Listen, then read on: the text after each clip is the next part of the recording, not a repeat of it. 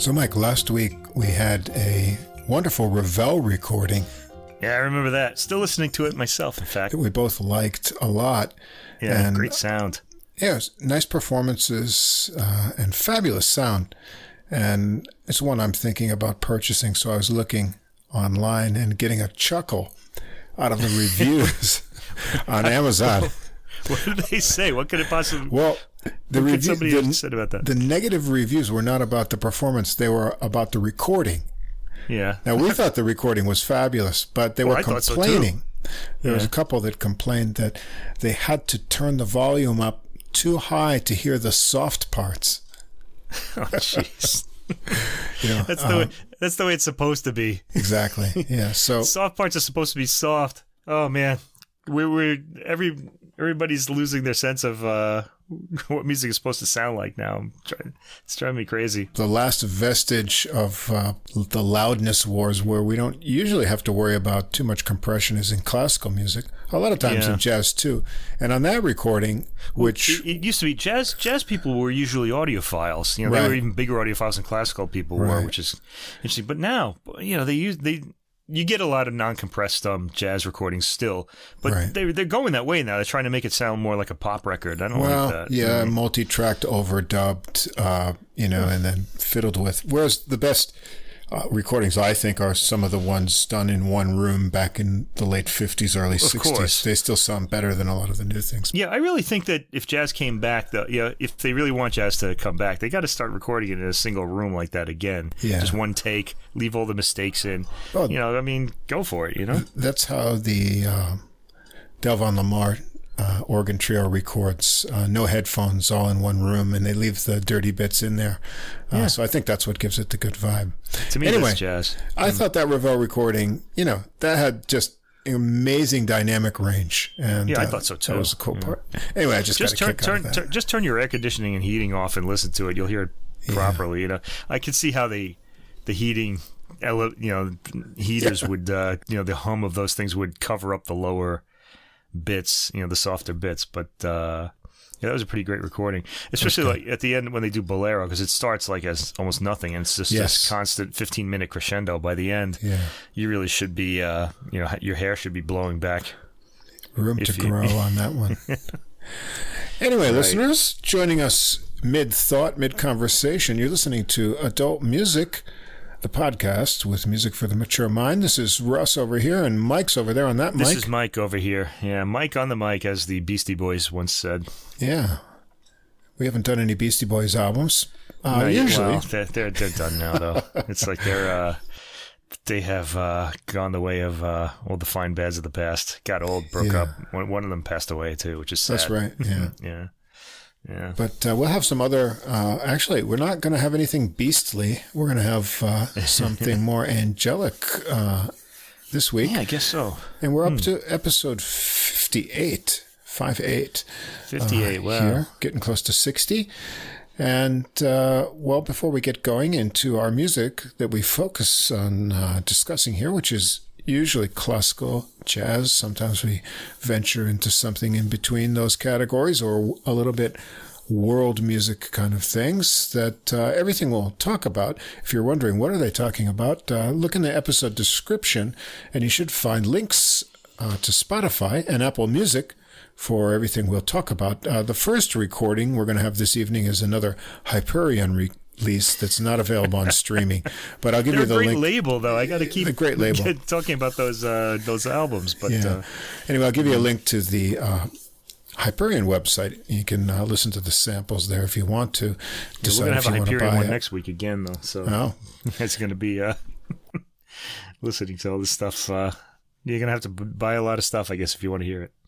Now, if you want to hear music in also CD quality and all of our music that we discuss here in one place, you can click the first link in the description, which is the playlist on Deezer, where I put everything into one playlist every week. You can also listen to the podcast there. So both the playlist and podcast are on Deezer, our preferred streaming platform, where you can look us up under Adult Music Podcast. Now, if you can't see the full description or list on whatever app or platform you listen to us on, because I know there's a lot of different ones people find us on, you can always come over to our host site, Podbean. That's Podbean, one word, and find us there. All the links are easy to follow for every episode in the past and this one. Now, if you enjoy the podcast, please do follow or subscribe on whatever app or platform you're listening to us on. If you take a moment, give us a ranking, write a review. That helps us get listed in the recommended categories under the music areas on each platform, which helps us grow our audience, and we appreciate that a lot. You can also find us on Facebook. Just look us up, Adult Music Podcast. We have a page there. You can message or comment. And if you want to send us something more direct, any comments or questions, we'd be happy to hear from you by email. Our email address is adultmusicpodcast, all one word, at gmail.com. Yeah. All right. So anything happening this week before we launch into the first album here? I don't know. I'm trying to think if there's anything. Lots of releases in April in the jazz category, coming out left and right. And ones coming out too. Re-releases and unreleased things. I think there's a new Freddie Hubbard recording, never released, from the 80s that came out this week. I've got to listen to that. And you had mentioned that Ravel recording too. That John Wilson, he just released that ensemble just released a new album on SACD again, right. Of music by, who was it? Franz Schrecker, and I think there's Richard Strauss and Eric Wolfgang Korngold. We're gonna have to hear that one when I finally get my hands on it, because I'm not gonna listen to this one from Deezer. I'm gonna want the SACD for this one, so I'm gonna do that. Oh, there's a new Wranitzky release we need to mention. That's right, Wranitzky. Yeah, we'll talk about that eventually, not next week, but soon. Okay. Yeah, Orchestra Works 4, and it's a ballet pantomime. I think, and Daniel sent us the notes and score, and I guess there's hints in the score to what's going on in the movement and the scenes. So I think it's good to have. I mean, one day I might actually sit down with the scores and work out what's it might be helpful on this one. I listened to it once already in the morning, but I'll use those scores and guides to have another deeper listen soon. Okay, well, let's jump in here, and I'm going to go with something a little. We have a fairly adventurous classical program this week, but we're starting sort of light with violin sonatas by Felix Mendelssohn. And these are on the Hyperion label, so you're only going to be able to hear samples of these on the Hyperion website. They're not on any streaming platform.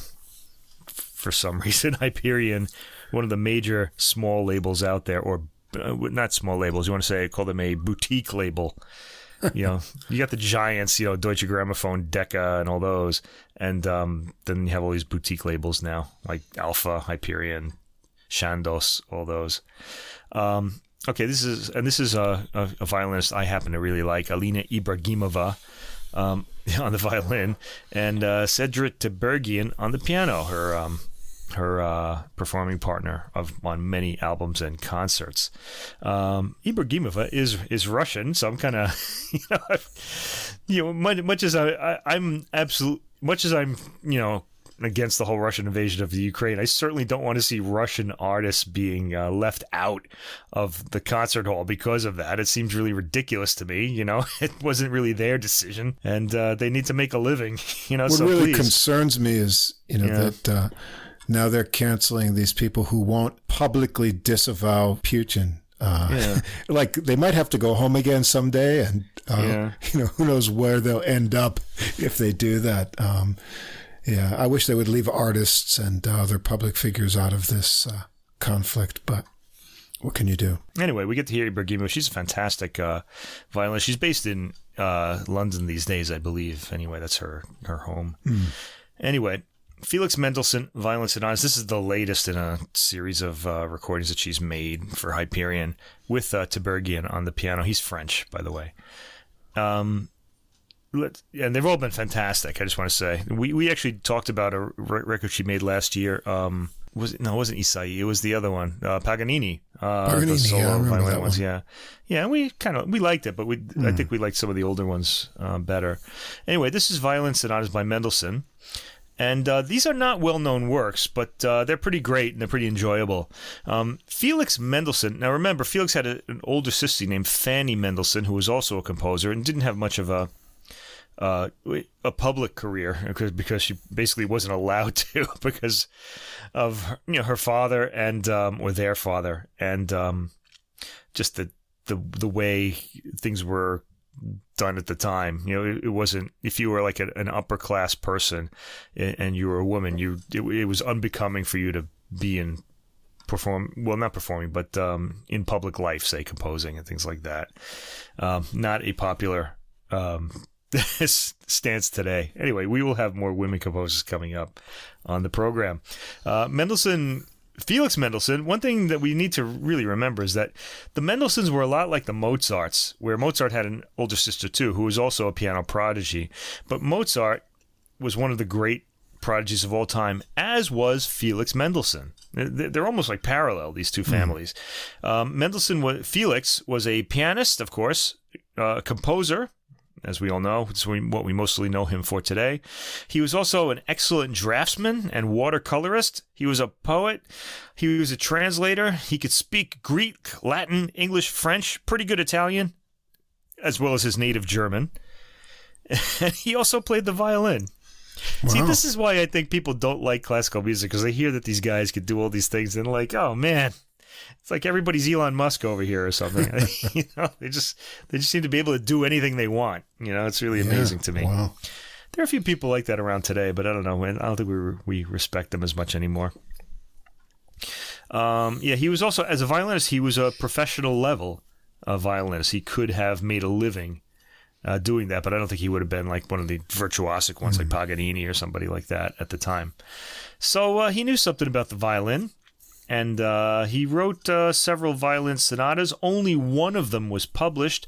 The other three that are on this album were left in manuscript, including the first one that we hear, Violin Sonata in F major, MWV Q26 from 1838. All right. Well, we need that catalog number, though, because this one was never published, so it was only in manuscript, so there's no opus number for it. Okay. So that's one way to identify it. It's the biggest and the most mature of all the works on this album, and yet it was never published during his lifetime. Go figure. The reason why was because he was revising it, and I think he died before he finished revising the first movement. So there are two versions of the first movement, and on this album we're hearing the original version that he didn't revise because I guess it fits in better with the other two movements. Okay, this is the most ambitious of Mendelssohn's violin sonatas, and let's take a look. The first movement is pretty big, allegro vivace, so it's very fast and lively, and he starts out with this big burst of sound, and I thought, as is always the case with this duo, the playing is fantastic. These two are very sensitive to each other's playing, sort of like it's one of those one people, two heads sort of thing, or one head, two people. I don't know, but they seem to really pick up on what each other is doing really well. Of course, they've rehearsed this piece a lot, I'm sure. There's some really beautiful glittering runs that the two participate in. We get a repeat of the exposition in this movement. So when you hear all the two themes in this sonata movement, a sonata has two themes, which are then developed and then repeated at the end. The second one is in the same key as the first one at the end, but not at the beginning. All right, that's in a nutshell. That's what a sonata is. And oftentimes there'd be a double bar with two dots, and you'd have to repeat the opening so the people in the who are listening to this piece can get another listen to the themes before they start being developed. These are often skipped today because we have recordings, and if I think these days too, if you're playing a repeat, you kind of have to vary the material a little bit, so it takes a little bit of creativity. Ibragimova's tone, which I really like, is small, very expressive. It's very well fitted for chamber music. It feels very personal, like you're just having, like she's telling you all these like personal things. I really like that about her. It's not this gigantic tone like someone like Hilary Hahn has, where she's really, I feel like she's better in playing with an orchestra because she's always making these big kind of public statements in her playing. Or Isabel Faust is another one with a gigantic tone. Ibragimova is small, but it's really intimate, and I like that. It feels it's good to listen to. She's also a very athletic player in the bold opening theme, and so is Tiberghien. This takes a lot of this is pretty amazing. This is played at breakneck speed. Really, it's not too fast. It's the way it's supposed to be played. It's got good energy in the faster passages. The development section, if you have your scorecard, it starts at about 5 minutes and 36 seconds. Not that you're going to be able to go to Deezer and listen to it anyway. With a light violin melody over an even lighter piano. And the recapitulation seems to up the energy even further. Like it's almost like coming out of the development section, we get to the main theme, everything's familiar, we're all excited, and things just kind of go up a notch or something. It's pretty amazing.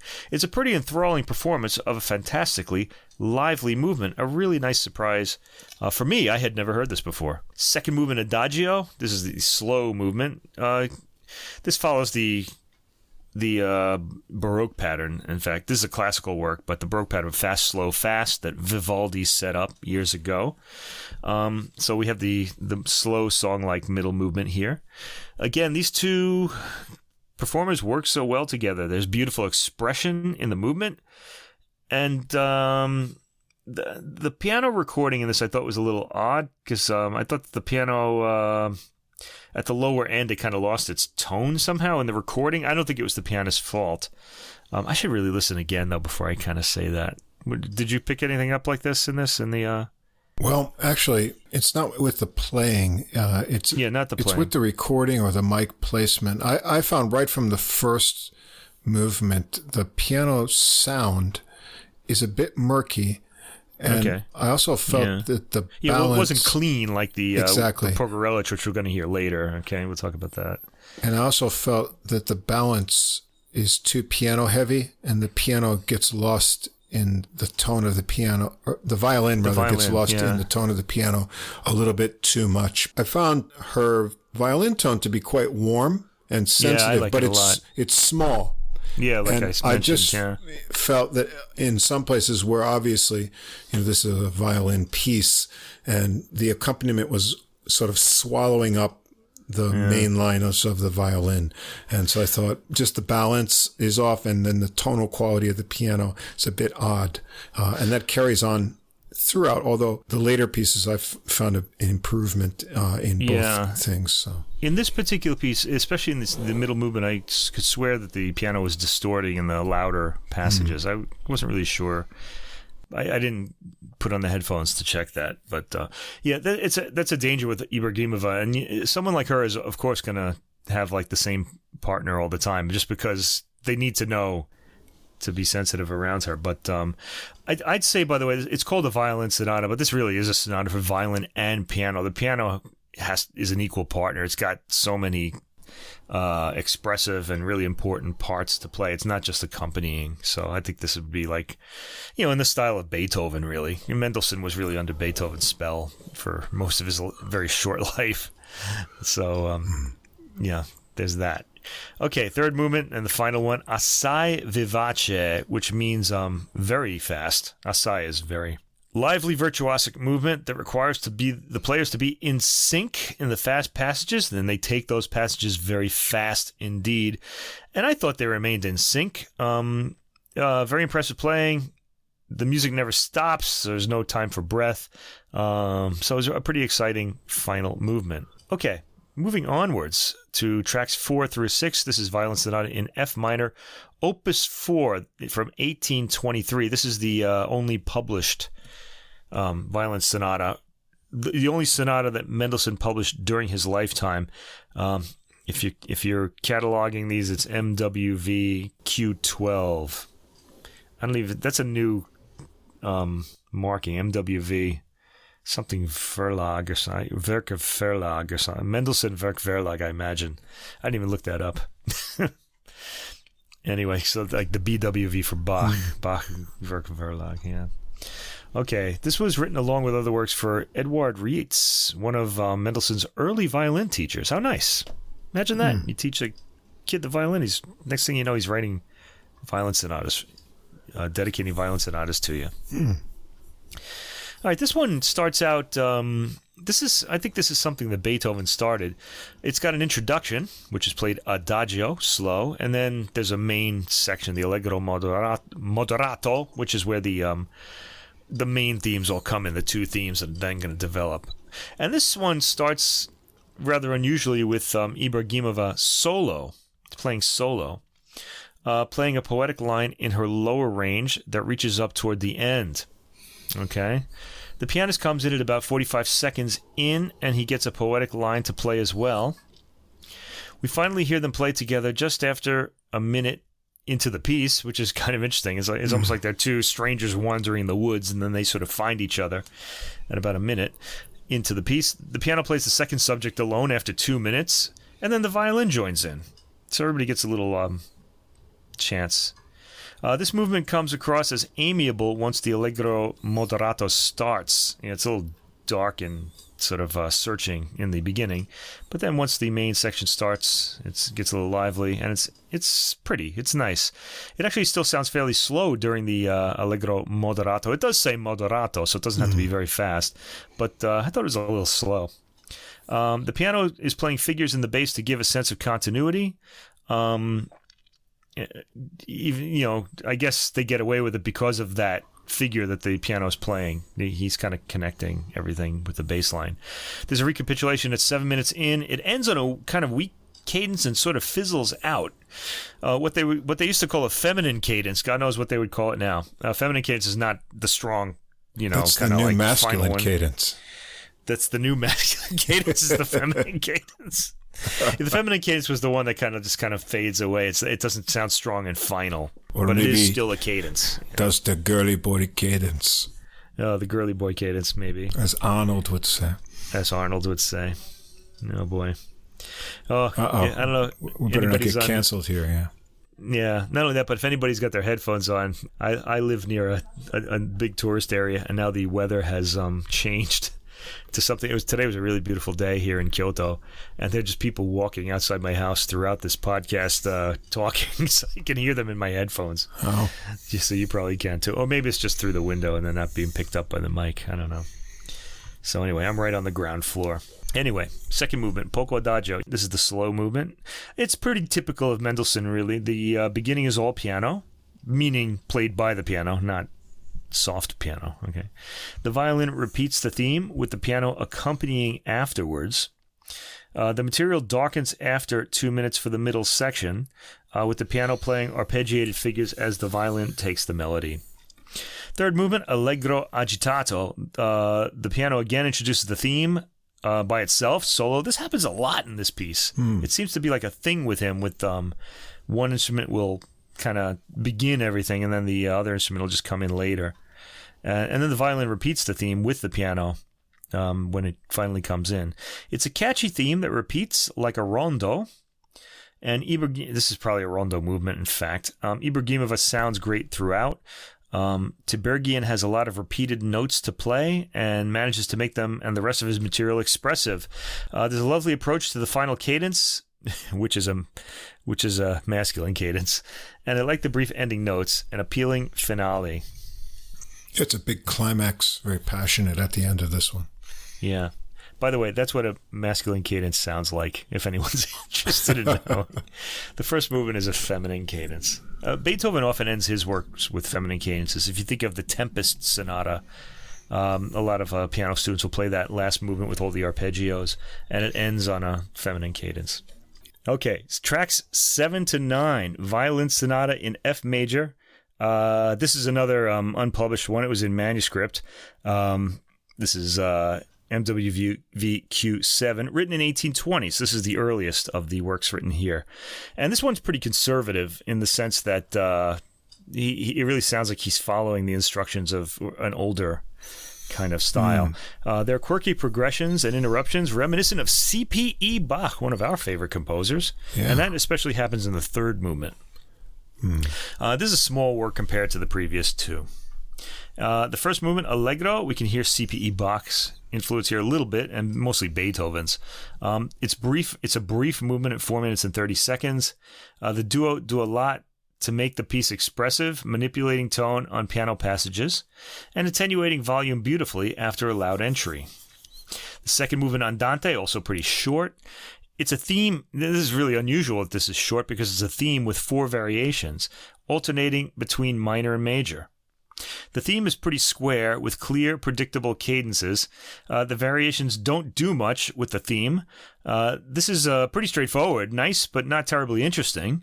There is a pretty variation with pizzicato in the violin and a creeping staccato approach by the piano, and it's a good performance by the duo, of course.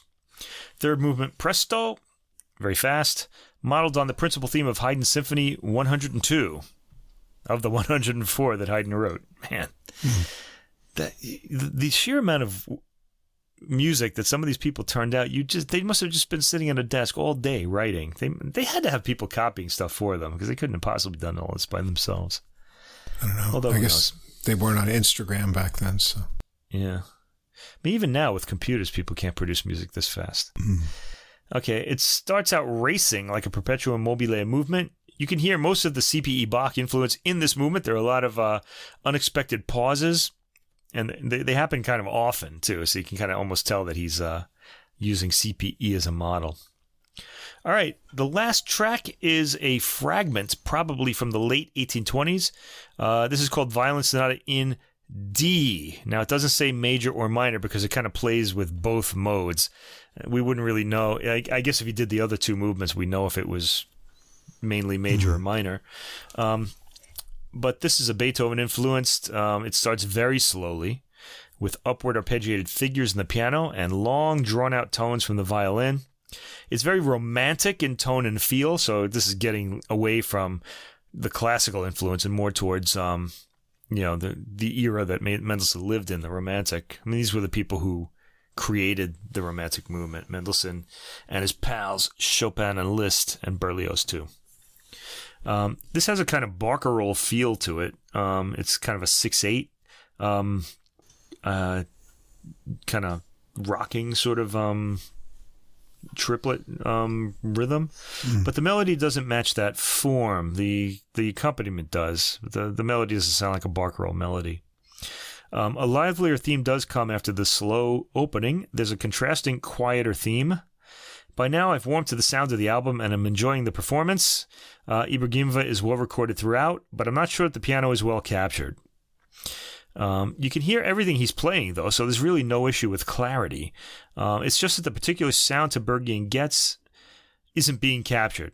It's a little blurry, I think, in the mix. You can hear everything, though, so the detail's all there. It's a really gorgeous blending of sound at the end of the movement. And it's odd that the disc ends this way. This movement ends and it feels like there should be more. And you're kind of sitting in your chair there and it's over and you're like, oh, I guess that's it. Okay, so this is an enjoyable, upbeat, cheerful album. Good for spring. Play it after your Wranitzky recording that we reviewed a few weeks ago. The oboe concertos one. Yeah, I like the performances. Ibragimova's violin always sounds nice. She's got a pleasing tone, which I can't say for all violinists. But I always enjoy listening to her playing. It never really causes the hairs on my neck to stand up like some violinists do. Nice phrasing. Yeah, she's got this really pretty tone. It's very attractive. I like her playing a lot. It's not huge, but it is warm, and so I like it. It's intimate. It's like I'm being whispered. Yeah, it draws you in. Nothings. And mostly I think they play really well together. There's a couple places where I thought things might not be completely in sync, but I think it gets better as the recording goes on, actually. Well, maybe we just got used to it, too. I don't know. Yeah. But in the F major sonata in the third movement there, in the very first part of it, I felt like something was not quite settled in. But after that, I felt more and more the synchronicity was getting better. The main thing that let me down on this is the sonics, like I said, with the piano tonal character and then the balance, which is kind of surprising for Hyperion. It actually shows up in some of the reviews. They all give the performance high ratings, but the sonics sound is a little bit lower in rating. So that's a little bit unfortunate.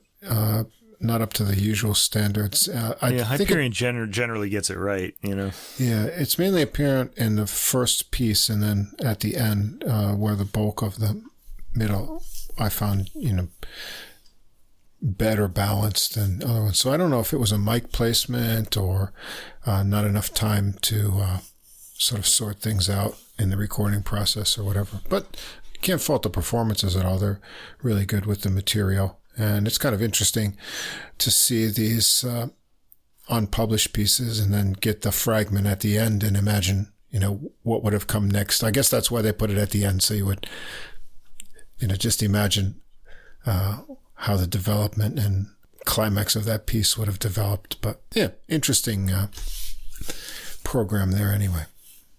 All right, now we're on to the piece. the album that I've been wanting to talk about all week. Okay. All right, this is an album of Chopin piano works by Ivo Pogorelich. He used to be the enfant terrible of classical music, and now he's the adult terrible, I guess. I don't know, but he's a very his playing is very iconoclastic. He really tries to sort of go against the grain when he records, and sometimes he's really, really spectacular.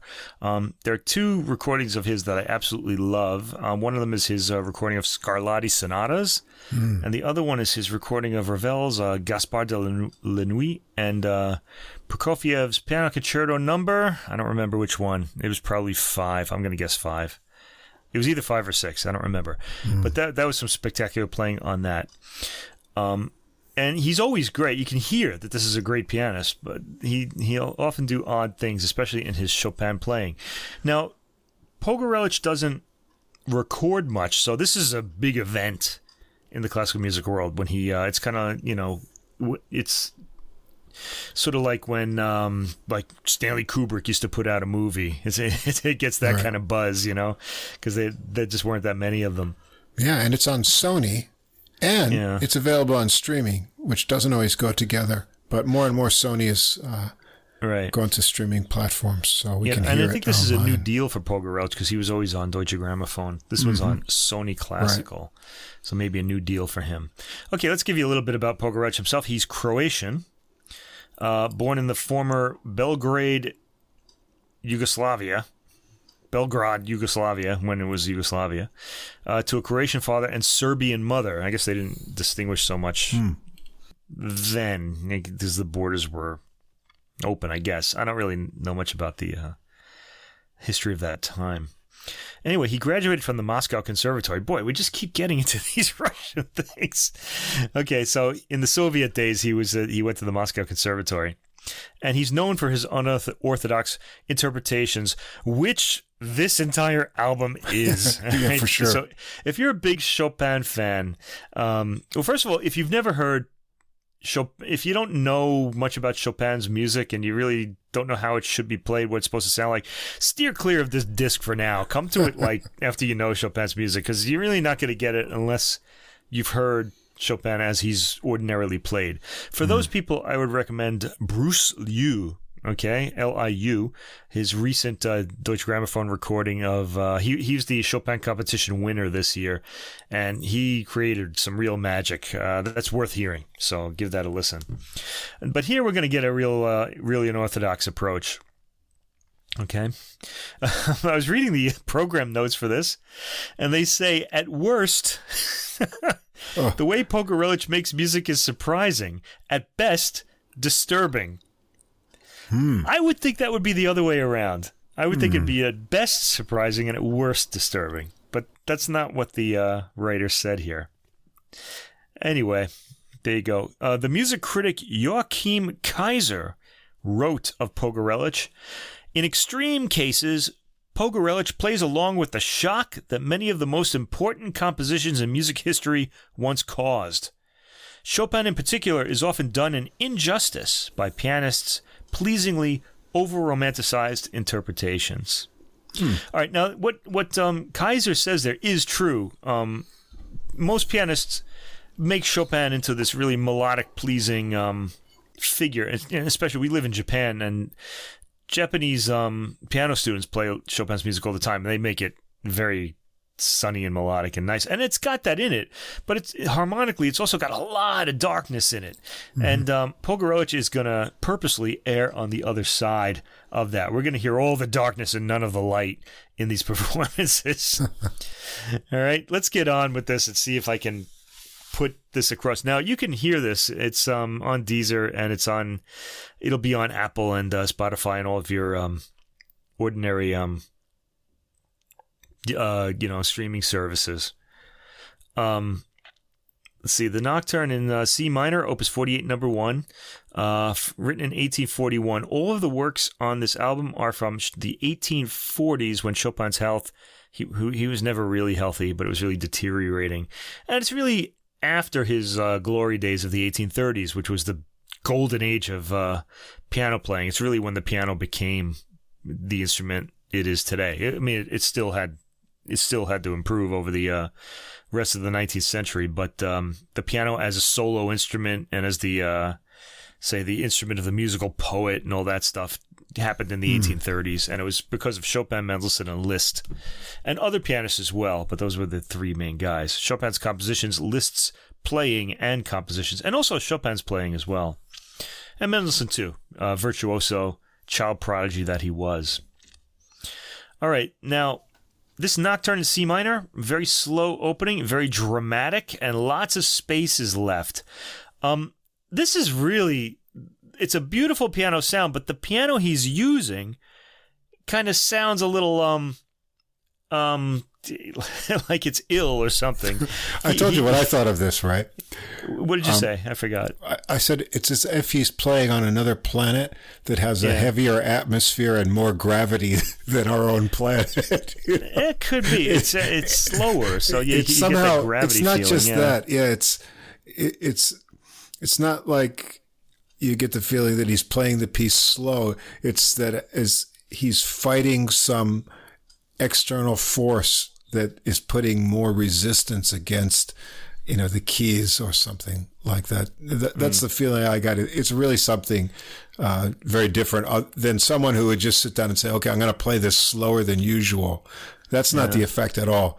It's sort of like he's created this force of resistance to the performance that gives it a quality that you've never really heard before. And once he overcomes that force, the piano takes the full brunt of his force. So it's very interesting, which contrasts with the ending of it, which is rather soft. Just talking about this piece here. So this particular piece, so he's playing this, the accompaniment. Usually these nocturnes of Chopin start with an accompaniment, this arpeggiated bass, and then he plays his first melodic note, and it has this real rattle to it. It's not this beautiful pearly sound. It kind of sounds like something in the piano is damaged or something. Now, it made me think Mozart died of what they called consumption, which we know is tuberculosis. A lot of people died of this in the 19th century. And the piano sounds a bit consumptive, or like it has TB in this sound. Now, That's not a negative criticism. This is obviously what he wants, and he does get a beautiful sound though in his touch. He's got a really astonishing palette of sounds he can create. I did read one review of this that noticed that rattle or metallic nature to the notes too. Yeah, and he's just sort of surmised that it might be they've got it very closely mic'd, because there are some places on this recording where he purposely plays things super softly. And he wanted those parts to be captured. And so, the placement of the mic might be a little bit different than normal. And that's why it's picking up these kind of metallic extra sounds, non-musical sounds from the piano. Yeah, extra musical, shall we say. Yeah, touch is a big part of Pogorevich's playing, if you've been listening to him. He plays this as a haunting piece. It's usually played as something pretty. The nocturnes, the nauseating things people say about Chopin's nocturnes. Chopin dipped his pen in moonlight and composed the nocturnes, gag me, okay? They're really not. They are dark pieces, you know? They are dark. There's a lot of darkness in them, but there's a lot of beauty in them, too. They have gorgeous melodies, these gorgeous singing melodies to them as well. But they're over an abyss, and I think we need to recognize that in a lot of the cases. This piece moves so slowly that it's actually ghostly. There's an emptiness to the spirit of the work in this approach. And my comparison, you had said heavier gravity, outer space, but I said it sounded like this work was cloned, and he's examining the body parts so that he can have them transplanted into the deteriorating parts of the original work, I guess. The science fiction stuff. Yeah, there's a lot of science fiction stuff in this. I'm hearing this as a kind of science fiction performance, you know. The middle section is equally slow with lots of space. It's got a beautiful tone, as we would expect from this pianist, really. But there's a heaviness to the trudging style that negates the beauty of the tone. The piano is recorded close up, as Russ mentioned earlier, and we hear the heavy fortissimo chords leading back to the opening section. The piano strings have a certain rattle to them, as though it's being played on an antique piano. Gorgeous touch and beautiful pianissimo on the ending chords. Okay. Very soft. Yeah, really. Yeah, it really is astonishing. This is the kind of thing that would have just made all the ladies melt in the audience, except that the whole piece was so haunting that it probably wouldn't have registered that way if they actually heard it in a concert hall. All right, I'm talking about the 19th century ladies, in Chopin's time, in their corsets and stuff. Anyway. Second track, Nocturne, is another Nocturne. This is the second one. This is only a 7-track album. There are only 4 pieces on it. The second one is a Nocturne, again, another shortish piece. E major, Opus 62, number 2. This is, it's his last Nocturne to be written, apparently, but not the last to be published. Because after he died, they kept publishing them. Because he had a lot of them in manuscript that he never published. Actually, not a lot, a few. Again, played very slowly. This whole album is taken at a slow pace, so you really have to focus and be calm when listening to it. It's not going to lift you up. It's not designed to do that. This particular Nocturne is more lyrical than the first one that we heard. It starts like an early Chopin Nocturne, as though Chopin himself were looking back to his earlier nocturnes, but then the music suddenly quietens after the first cadence at around 1:15 seconds, and the harmony starts to darken. Pogorelich gets a lot out of this, weighing his notes and tempo carefully to get maximum payoff for his vision. These weighted notes are really a special part of his playing here too. He goes for something tentative as the bass line starts to move. He plays it like an alternate melody as in a double fugue rather than as contrasting accompaniment. The opening comes back with some changes in the harmony. The volume drifts off into the very quiet towards the end, and we get a repeated note in the final minutes that's played to sound like a tolling of a bell, sort of, I guess, a funeral bell. The tempo emphasizes that bell sound, and the ending comes across as deeply touching. Okay, track 3. This is a big single movement piece, the Fantasy in F minor, Opus 49. And this piece typifies the dark, broken quality that Pogorelich sees in Chopin's work from the 1840s. From the notes, I get the opening march theme refers to Karol Krupinski's protest song, Litvinka, the Lithuanian, which was popular with Polish troops during Chopin's lifetime. This piece it's 16 minutes long, and it's usually over 10 minutes when it's played, in a normal way, in the way that it's come down to us, let's say, by posterity. This is also taken slowly with great attention to the weight of tone and detail. It starts very quietly and carefully. There's a funeral march quality to the material. In the first 3 minutes, you have that dum, dum, da-dum kind of rhythm, just like in the funeral march in his second piano sonata, in Chopin's second piano sonata. Flourishes, arpeggiated flourishes, I guess, are heard at around 3 minutes and 45 seconds, and the material changes. We hear those rattling notes in the top end of the piano here. Most of the piece has been in the lower end up to the 3 minute and 45 second mark. And I think, the metallic quality, I don't think it's the recording only. I think it's the way Pogorelich is striking the key, bringing that quality out of the piano, because we don't always hear it. And he's playing this note in other works. He's got to be. And especially in fast figuration, we don't get that sound. At 4 minutes and 40 seconds and after, we hear a skating quality familiar to Chopin's music, which Pogorelich executes brilliantly. Think of I think it's the second scherzo or the third, I can't remember which one, but it has a lot of this sort of quality to it. The figuration is all played with immaculate technique, but with an occasional ugly tone that sticks out, and again, that is intentional.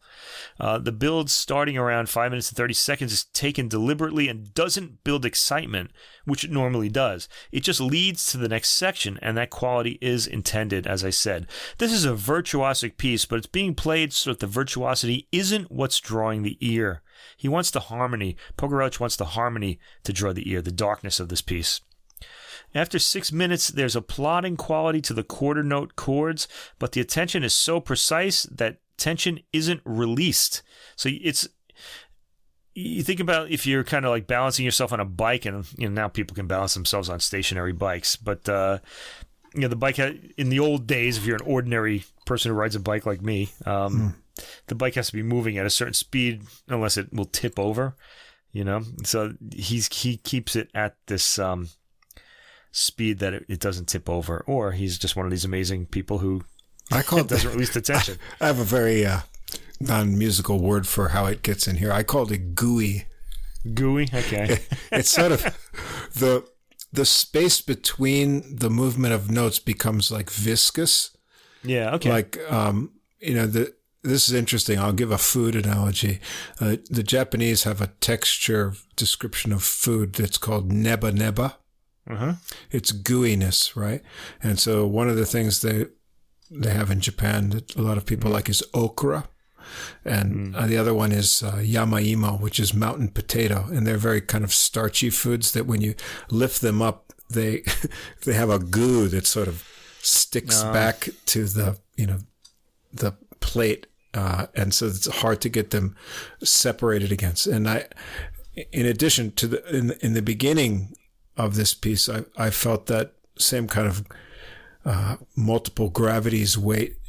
And after he comes down softly in the middle, it does pick up a lot of motion again. And then to me, it gets caught in this sort of goo that it's very interesting how he injects this into the phrasing, but it's nothing in the instrument itself. It's all in how he adjusts his touch to getting through the rhythms of the material. And it must be some kind of concept, in his phrasing that he's able to get this kind of, I feel like it's not like playing underwater, but in a thicker atmosphere kind of thing. And I've never heard anything quite like this with this material. So, and then it really is unique. It changes again because, when he gets to the end, it gets extremely soft, and he has some very interesting pauses once he gets out of that kind of thick atmospheric thing. So it's really interesting how he creates these different sort of environments of touch and movement to go through on this piece. Yeah. The slow quality, by the way, takes away the breathless quality of the playing at around 7 minutes and afterwards. The energy just dissipates after that. Parts that sparkle in other pianists playing don't sparkle here. It's really amazing, yeah? At 8 minutes and 45 seconds, we get very slowly played chords connecting a melody. Listening to this 16-minute piece played like this requires some serious attention on the part of the listener. So I want you out there to think about that before you turn this on. It's not, as you said, there's not a lot of pieces on this album, but you'll be completely exhausted at the end. It is exhausting. I was exhausted after I heard it. I did like it. I mean, I'll give my review at the end, but it's not. I'll explain what I thought at the end, actually. I would suggest you don't doze off while listening, because this piece might inspire dark dreams the way it's played here, So keep yourself awake, because somebody might, some terrible thing might happen to you in your dreams or something. There's a burst of speed at 11 minutes and 30 seconds, but that's compared to what we just heard. It's still slow and eschews the virtuosity we usually get here. As we head to the final climax, tension is built up very slowly in the 13th minute. A lot of the tension is eschewed too. I use this word a lot in this particular recording. Eschew. Eschew, I guess it's pronounced. I kind of like it. I eschew the whatever. Let me get a definition so I can be exact. Yeah, deliberately avoid using something. You eschew it. That kind of idea that he has certain kind of parameters that he's decided, things he's not going to do that are normally associated with the performance. Too. Yeah, you can kind of understand that. Yeah. As we head to the final climax, tension is built up very slowly in the 13th minute. And a lot of that tension is eschewed too. That's your new word for today, everybody. It was my new word this week. I've never said it before. I've read it a million times. So I had to look up how to pronounce it. Eschew. Eschew. Just to make sure. Yeah, eschew. Eschew. But there's enough tension built up that there's a release at the end. The ending is also played slowly and deliberately, but with beautiful tone on the figuration leading up to the final chords. Pogorelich sacrifices tension for darkness of tone, really. Okay, tracks 4 through 7. You want to say anything else about that before I go on? No. Okay. That's all right. Good about it.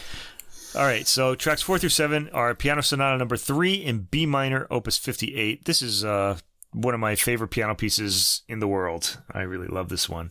And this was I was very interested in this performance of it because of the detail that came out because of the way he plays it. It was pretty amazing, but it's not kind of, needless to say, it's not going to be my go-to performance because it's just so weird. All right? And I actually wrote the word in my notes, man, this is slow. This whole album is really slowly played music. This music is usually not played this slowly. Okay? Some variety would have been welcome on the album, I have to say, just to kind of, give us a little bit of a rest from this. It really just feel like gravity is turned up here, like we're on, like you said, another planet, like we're on Mars, and we're being pulled to the surface by the force of the stronger gravity there.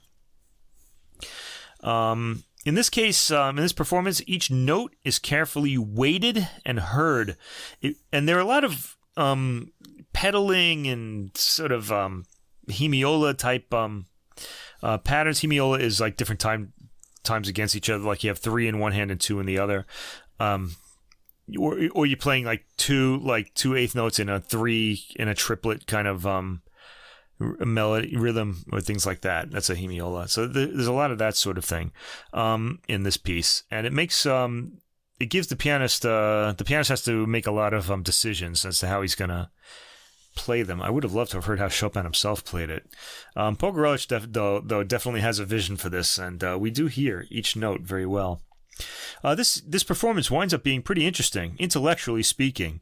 There's a lot of intricate detail.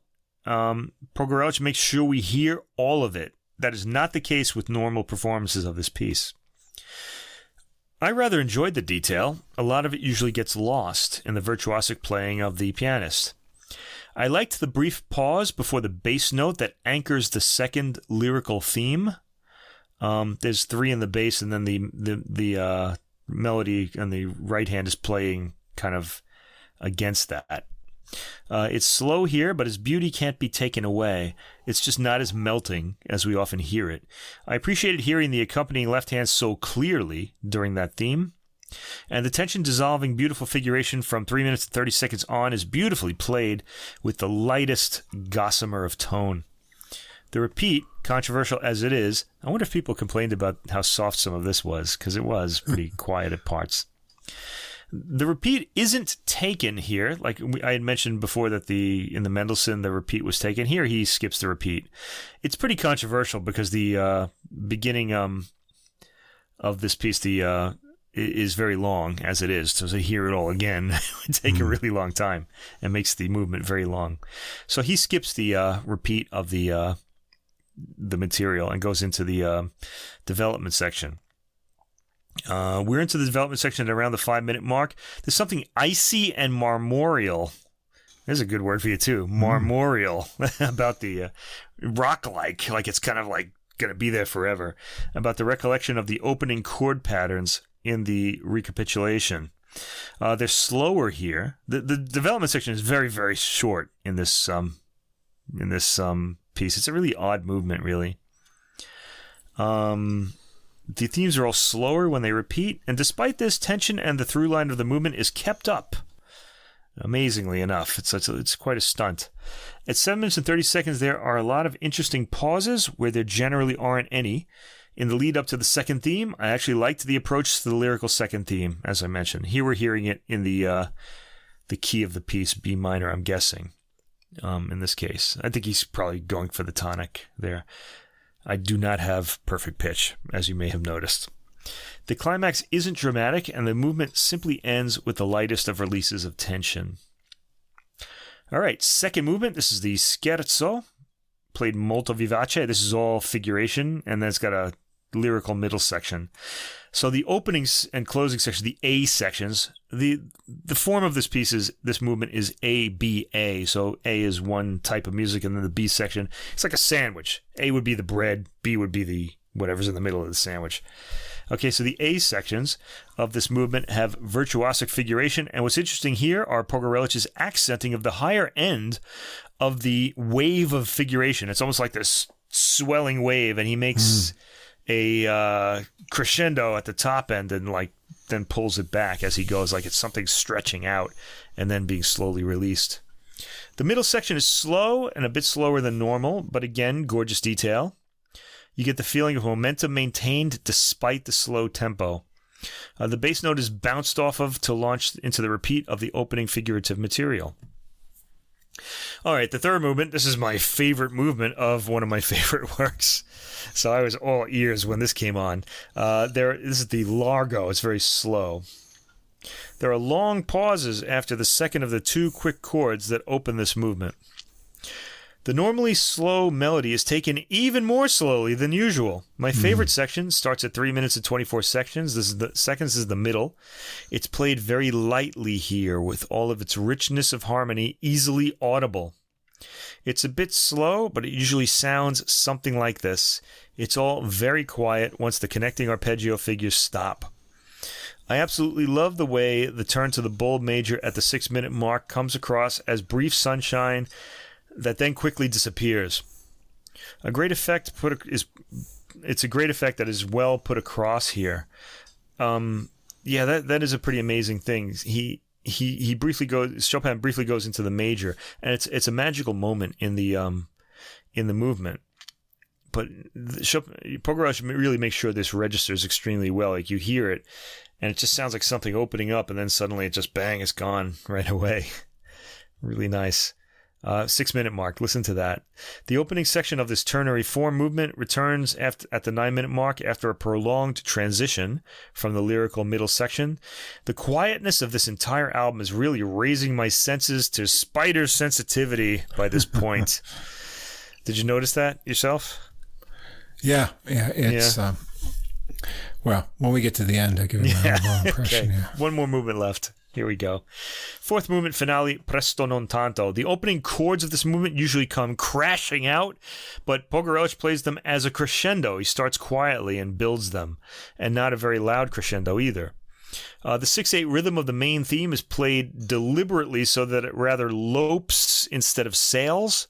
Yeah, because it usually sounds like dun dun dun dun dun. There's that dotted rhythm, dun dun dun dun dun dun. But he kind of has it more like loping, like it's like some kind of like dog or something instead of a. I don't know what the other animal would be. Maybe a ship or something.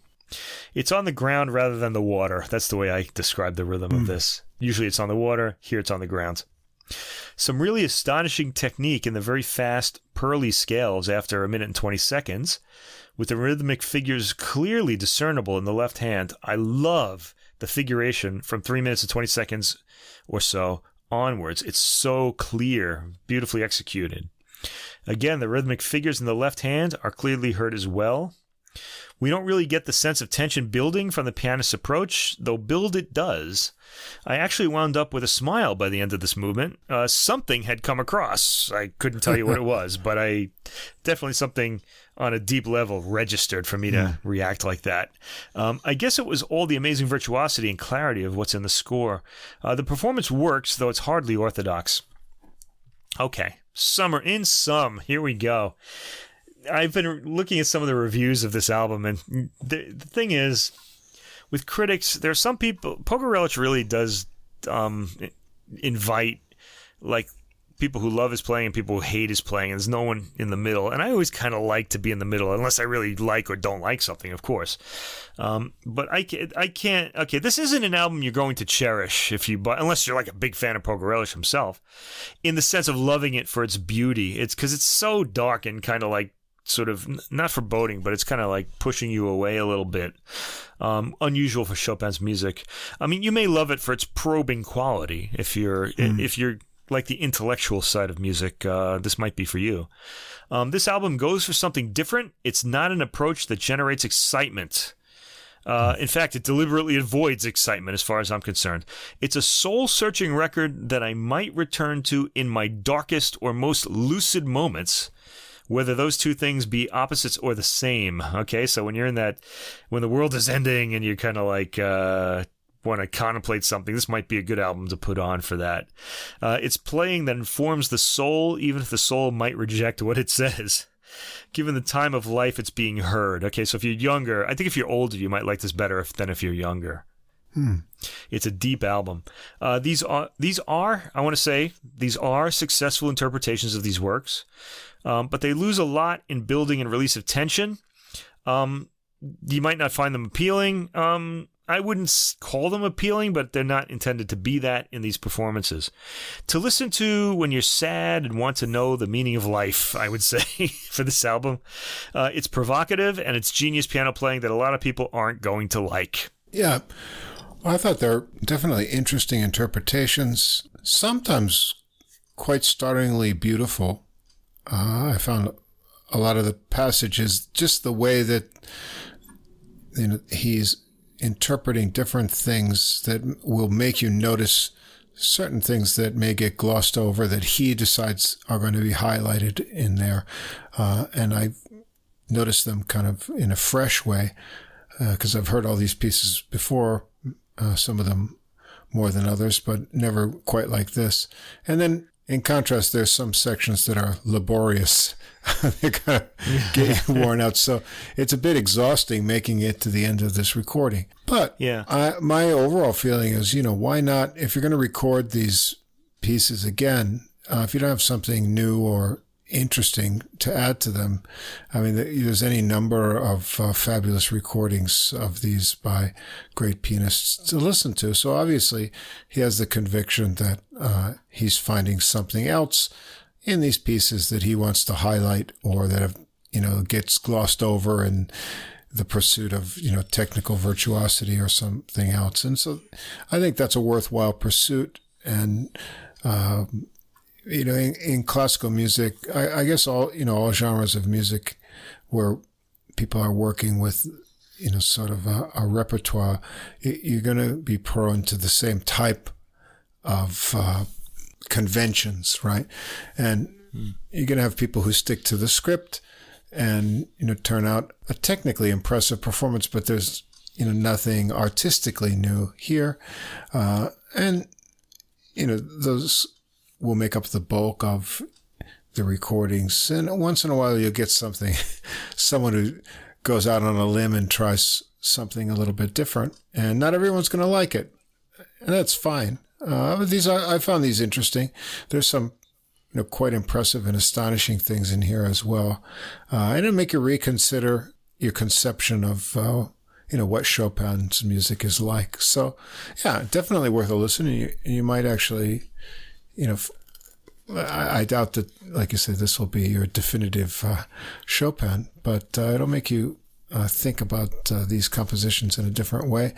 And where I sometimes wondered, why is he playing this part like this? It was still kind of interesting that he could sort of get a new concept in a section and create these, like I say, illusions of gravity or yeah, he's remarkable. He's the varying of touch and the attention to dynamics. He's doing this all with a purpose, in what he wants to convey through these pieces. So, yeah, actually, all the reviews I looked at are mostly quite positive. Yeah, but some people really just hate him, and they're just going to write a terrible review, That's going back like 40 years ago when he they're still holding this, he's barred from the Chopin competition or whatever. That's an interesting story. He was eliminated from the I guess it was the Chopin competition. I don't remember which one it was, but he was eliminated in a Chopin in a competition before the final round. And Martha Argerich was on the board, one of the great pianists of the 20th century, and she's still with us too. It was on the board of that. She was one of the judges, and she walked out of the competition as a result because she recognized Pogorelich's genius. Yeah, I guess so. The final word is, I would rather listen to this than another cloned performance of these.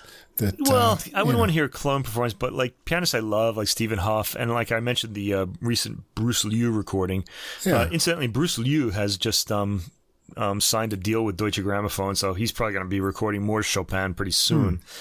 So we'll be hearing some from him. But his playing really sparkles. He plays them in a traditional way, but he manages to get some kind of sparkle and energy out of them that makes the pieces seem fresh again, and that's a real miracle too. Yeah, but we'll talk about him when we get the new recording. I didn't want to do the one that Deutsche Grammophon released from the Chopin competition, even though it was great. But I want to see what he's going to do for his first program in a studio. Yeah.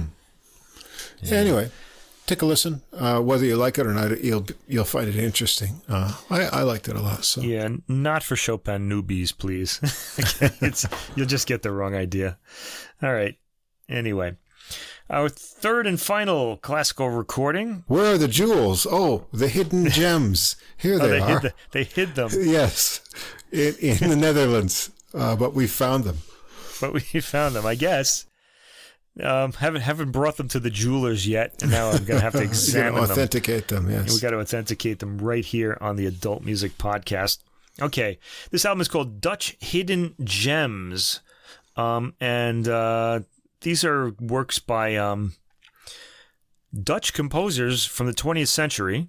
Some of them still living, some of them pretty young, in fact, that I personally have never heard of any of them. So I always love finding recordings like this because it's just all new music. I feel like, by the time I die, I want to have heard like every piece of music ever written from the beginning of time.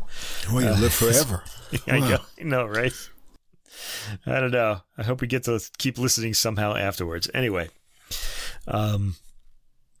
okay, called Dutch Hidden Gems. This is a project by the violist Dana Zemtsov, or Dana. I don't know. I'm going to guess Dana Zemtsov on the viola, not the violin. So we're going to get a darker tone here, which is rather welcoming because we don't hear enough of the viola as a solo instrument. That's for sure. And accompanying her, we have in some works is Anna Fedorova, piano. Man, I bet she's Russian too. It's funny. I'm wearing this. I wore this T-shirt out yesterday. It's blue and yellow, the Ukrainian colors, but I didn't realize that it's a shirt that I got as a present for being on a Japanese TV show once. They interviewed me and they gave me the shirt as a present, and the show is no longer on Japanese TV. It's Guruto Kansai Ohiro Mae. It's called. I didn't know you were on TV. Just that one. This is in the 2000s. I might not even have known you at the time. But it was just like it was just like an interview thing. This friend of mine had a friend, Japanese woman, who had just started as a producer on this show, and she needed she wanted to go out and interview foreigners about Japan, and she went to Osaka Castle, and there were no foreigners there. So she called me and asked me if I could help her. So I just walked by pretending that I was there. It was staged. Just minding my business. But no, It was staged by me, but I don't think she knew it. Okay. But they did give me this T-shirt, but it happens to be blue and yellow, and everybody says, "Oh, you support the Ukraine." I was like, "Well, that's not why I'm, wearing this shirt. I just put it on. It was just happened to be the Ukrainian flag colors." I'm really getting in all kinds of trouble these days. I don't know. Between Ukraine and Russia and all this stuff. We don't associate any of our musical picks with anything political or any leaders. We don't. Yeah, because we don't support any of those leaders of any country. We're just interested in the music. We don't support the leaders of any country, basically. I mean, we're just interested in the music. Yeah. Not only that, we're in our 50s. We're too jaded to actually think that a political leader can be a hero. I don't trust any of them. I don't trust any of them. I won't vote for any of them. Yeah. Yeah. There you go. Anyway, let's get back to the hidden gems. Because these are the people we care about, the musicians, right? Yeah. Whether they're Russian, whether they're Ukraine. Fantastic. We love them all. Okay. Dutch hidden gems. Anna Fedorova on the piano and the Fion Orchestra conducted by Shizuo Kuwahara, who I believe is Japanese. This sounds pretty Japanese to me. Yeah, it's a Japanese name anyway. And this is on the Channel Classics label. Okay. Is that Channel or Chanel? It's Channel. It's a British label. No, it's actually a Dutch label. No, Channel is a Dutch label. Sorry. You got to pronounce it differently. You say it Channel. There might be a Dutch way to pronounce it. Chanel. Yeah. I thought it was more fashionable. Two ends. Yeah. Okay. Yeah. No, but it's two ends. They use the word classics too, so it's English. Channel Classics. It's classics. Channel Classics. Channel. Well, you got to say it with your British accent, not with your Staten Island accent. No, it's a Dutch label. Oh. I don't know how to do that. It's not British. Okay. Yeah, I wouldn't know. I guess they would just speak English for that part. Yeah, I guess. Anyway. Okay, so some Dutch music here. For me on this album, the first work was the most interesting, I thought. This is by Henk Badings. Now, please, I don't speak Dutch. I'm not going to know how to say any of these. Badings. I don't know. Henk Badings. Maybe. He lived from 1907 to 1987, and this is his viola concerto from 1965, the year I was born, in fact. So there, I just told everybody my age. There you go. As people aren't going to send me those nude pictures of them anymore. Anyway. I hope not, because I don't want to see them. Not if they're from the same, the same prehistoric era as maybe you. Maybe the people who send them to me are going to change now. I don't know. That's the thing. It's going to go up in age years or something. They'll be black and white. I like those, though. The black and white ones. Okay. They're arty. They're retro. Arty. Yeah, arty. Yeah. They're as old as the music I love, okay? No, just kidding. Okay. Anyway, Badings. I'm going to go for Badings. I'm just going to guess. I doubt it's Badings. Okay. He was a prolific composer, writing over 700 works. How do people do this? I don't know. Okay, including 15 symphonies and 48 concertos. Wow. 48. Wow. Wait, he was 80 years old when he died. Okay. Or 79. He died like in his 80th year. The viola concerto uses a 31-tone note temperament, which we first hear in the subsidiary theme of the first movement. Okay, the way this works is that the viola, the solo instrument, plays it in its 12-note temperament. Now, this doesn't mean it's 12-tone music. No, it means that there are 12 notes available to the violinist. So they're probably he's not using keys here, but he's not following any kind of pattern with the 12 notes. What he means is just the ordinary 12 notes of the that are available to Western music. And then after that, he's got a choice of 31 notes, which means all these like quarter tones and this sort of thing. The sort of thing you hear in like Indian music, or in Bartók used it, and Harry Partch famously wrote a lot of like sort of note pieces with quarter tones and all these odd tunings for Western music. Anyway, this movement is quasi lento. It starts with the 12-note temperament in the main theme.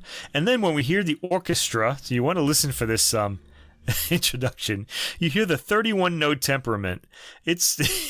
You'll notice it because it sounds really kind of dissonant and odd. And I really enjoyed that sound. I was like, oh, yeah, when I heard it, Okay, we hear triplets, and then we hear the 12-note theme return. Let me see here. I said that The viola has a luscious dark tone in its opening theme. The work doesn't sound tonal, but it doesn't sound like dodecaphonic music either. Judging by the string chord we hear after the viola's opening. Okay, the string chord is like the 31-note temperament. The viola's theme is melodic despite its using whatever the notes are. It's a pretty melodic tone. The rest of the ensemble is providing the dark profile of the piece in its 31-note system. I called this movement haunting. There's a lot of space. The ensemble is well recorded with pianissimi registering clearly. This is, again, you got to listen to this in a quiet room. Yeah, this was interesting. At the beginning, to me, it sounds like a beehive of buzzing or something. Something weird going on there.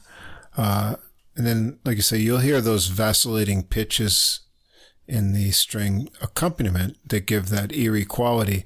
But there's also a section where the viola goes through, after you've gotten used to these sort of interpitches that we don't normally hear. Then the viola, there's a theme that's almost like pentatonic in very contrast, to these the subtones. microtones. Yeah, and that's done over a kind of pizzicato backing of the orchestra, and so it gets a really almost like folk nature to it in contrast, and then the whole piece has a very interesting final resolution to it. So, yeah, kind of a lot of unexpected things pitch wise in this one. Yeah, I thought the first movement was pretty intriguing, with some ear-scrambling yet painless harmonies. Now, when you hear microtones, it's kind of like somebody put one of those egg scrambler things in my ear or something and just went, and that's what you're hearing. Well, it's all where they lead to, right? I mean, it's like any kind of music. You can build tension with an unexpected harmony, or even, in between pitches that you're used to. But where does it go to after that is how you're going to, feel after it. So it all depends on the voice leading and resolution, I think. Yeah. What do I want to say? The thing about microtones, because we hear them as chords here, like as parts of a chord. And it's really weird to hear them like that. If you hear because Indian scales use a lot of these, they're not quarter tones to the Indian system, but if we kind of compare it to the Western system, it is. But when you hear them there, they're kind of part of that musical scale. So you're not ever hearing it as part of like a Western chord. So when they play them like this, it's really strange. Yeah. Okay, let's go on. There's an adagio movement. It's an ABA form. Let me see. Boddings does the haunting quality well. There's a ghostly theme in the strings to start the movement, and the viola comes in with a heartfelt melody. The low strings come in briefly, and they're done by 3 minutes 30 seconds of this 6 minute and 26 second movement. The rest is just the higher strings. Kind of interesting sounds. And Allegro molto, the last movement, is a rondo in a polymetric 2/4 and 3/8 time, which are two kind of odd time signatures to combine. The theme is in 3/8, and the 2/4 is the accompaniment in 2/4. And the violinist bounces the bow off the strings to begin the rhythm for the final movement. The 3/8 theme plays across the 2/4 of the orchestra, and the viola's rondo theme is catchy and easy to recognize when it returns. One wonders, though, if this movement could have been played at a quicker tempo. Now, we've never heard it before, but I feel like the heaviness of the viola's sound sounds like, maybe it's just the heaviness of the viola's sound, but it sounds like it's a little slow. And maybe the orchestration prevent that. It sounds like there's some rhythmic excitement in there that we're not quite getting. I said about this piece that it's listenable. It doesn't move much. And the movements are slow, probably due to its harmonic weight. I kind of felt like listening to this piece. It was interesting, but it was kind of like watching a brontosaurus lumber by in slow motion, just heavy, just this big tread. It's slow and heavy, and something you've never heard before, too. So you've never seen a brontosaurus. The performance and recording emphasizes the sonic detail over the structure, though the structure is clearly recognizable, which is no bad thing. I kind of was interested in hearing this piece. I rather liked it. I don't know. I think I can't fault the performance for being slow or heavy, because I think that's just the way the performance has to be given the way it's composed. So I think this is a pretty realistic interpretation of this work, or the way that it would have sounded in the composer's ear. Yeah, the final movement is more animated than the first two, but you're still left with somewhat of a dark. The overall impression I get is a little bit of darkness from the tone, and as you say, it's not working with conventional harmonies, but it creates a somewhat darker atmosphere tonally, and that's sort of the lasting impression I got from it, despite the motion in the third movement. All right, now here's where my issue with the program comes in, because the opening work it's the biggest work on the disc, and it probably should have been saved for last, because we're hearing these like 31 note kind of temperament chords in this 31 note temperament, and it's really beguiling for the ear. And then once this piece ends, the rest of the program is just ordinary. So you kind of feel like you've heard all the really unique original stuff right away, and then you're just going to hear these other things that aren't going to register as strongly. The fourth track is work by Arne Werkman, Pavan for viola and string orchestra. Now, right away, when you see a 20th century work, or maybe even a 21st century work, I didn't get the year for this one, that's called Pavan. A Pavan is really a Baroque era dance. It's very old. So this is a piece that's going to sort of reflect the past. Okay, this is the famous Pavan by Ravel for the solo piano. So you always sort of have that in your ear too when you're kind of thinking, when you see this word. Okay, Werkman was born in The Hague but grew up in Geneva and France. The stately dance is noticeable via its motoric movement, say the notes. The viola plays a sad, darkly toned theme in its lower to mid range over a cloudy string harmony in the ensemble. The accompaniment moves back and forth like a gas contained in a beaker. It's like trying to expand, but finding no space to do that. I feel like it's moving, looking for that opening so that it could burst out. I rather enjoy the accompaniment gentle slashing after 2 minutes and 30 seconds, highly appealing, after which it settles into the contained gas sound again. The piece is slow and lugubrious, really too heavy for a Pavan, in my opinion. Which isn't really light to begin with. It's slow, but I thought this was kind of had a heaviness to it.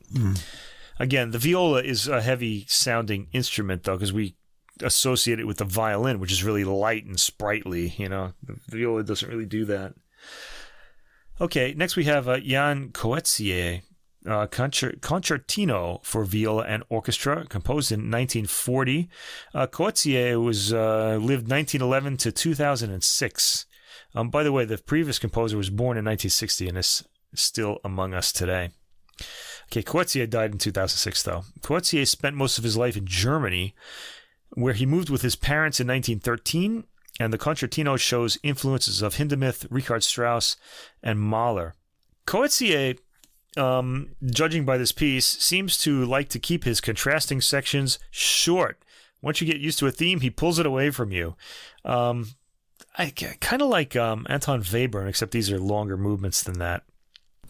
Okay, the first movement, Allegro Energico.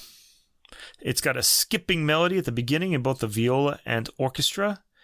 Quickly changes to something more forlorn. The viola's dark tone draws out a lot of darker emotion, and the skipping motion is developed. There are a lot of quick changes in this movement, short sections that always go back to the skipping rhythm, which also doesn't stick around for long. The brief movement is 3 minutes and 41 seconds. Arrives at a slightly comic ending, with lower winds going down their scales to assist in arriving at the final cadence. Second movement, Andante cantabile, slow and stretched out, fairly somber. A change from the more upbeat, though heavy due to the viola, first movement. The viola comes in and plays a sort of soliloquy of a theme. This movement is short, too, at 4 minutes and 32 seconds, and there is some pretty nice orchestration. Orchestration in this piece in general. The woodwinds are used a lot. We get a big string statement, which the viola plays off of. The bass starts trudging in a downward, then upward circular motion as the viola solos.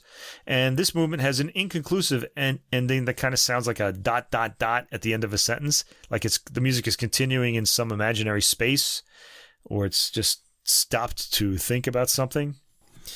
And that's it. And we go to the third movement, lento quasi recitativo, almost like a speaking part in an opera, recitative or recitative. Lots of double stops in the opening theme, always exciting if you're a string fan. Double stops is playing two strings at the same time. Okay. This is the longest movement at 4 minutes and 45 seconds, so not very long. This eventually develops into something dance-like, I guess. Coetzee never seems to commit completely to a set rhythm or melody, as I mentioned before, and that's the case here too. The rug is constantly being pulled out, and we're constantly exposed to new musical profiles. It's almost like we're running through different rooms in a house, and they're all decorated differently, you know? It reminds me of that scene in the Bande à part, the Godard film, Band of Outsiders, where the main characters try to set the record for going through the Louvre faster than anybody else. They try to set the world record for going through the Louvre. And there's a scene of them running through the Louvre. This piece kind of reminds me a little of that. It goes through triplet figuration, then dotted rhythm melody, then to something in quarter notes in 4/4 time. It sounds like the 4/4 time is maintained throughout, but eighth note triplets are used, and the piece ends with a gentle flourish. Okay. Then we get back to Henk Boddings, the guy, he of the 31-tone chord on the first piece. This is a sonata for viola and piano. These pieces seem to get smaller as they go on. That seems to be the way they've programmed this. Probably from around 1951, this work, so earlier than the opening one. This is a cyclic work, so think César Franck's famous violin sonata, where you keep hearing the same theme in all four movements. It keeps coming back to that. A single germ cell unites the three movements in a cyclic whole. I actually didn't catch what that was when I heard this, but I trust them. The allegro is march-like and dissonant, and it starts with a powerful dark sound in the viola. The piano plays heavy chords at the lower end. The material transforms with a sparkling piano figuration in its upper end. In this section, the piano draws most of the attention. A slower, quieter section comes, and the viola plays romantic-sounding melodic material as the piano chimes out thirds in its upper register. After this, the viola plays a pizzicato pattern that makes it sound like some kind of mandolin or lute. It was very surprising for me. Then the piano ushers in a new section, and the viola plays harmonics over that. Boddings has a lot of interesting ideas about sound, and you hear quite a few of them in this piece as well. It gets back to a ghostly melody in the higher end, sometimes slipping into harmonics.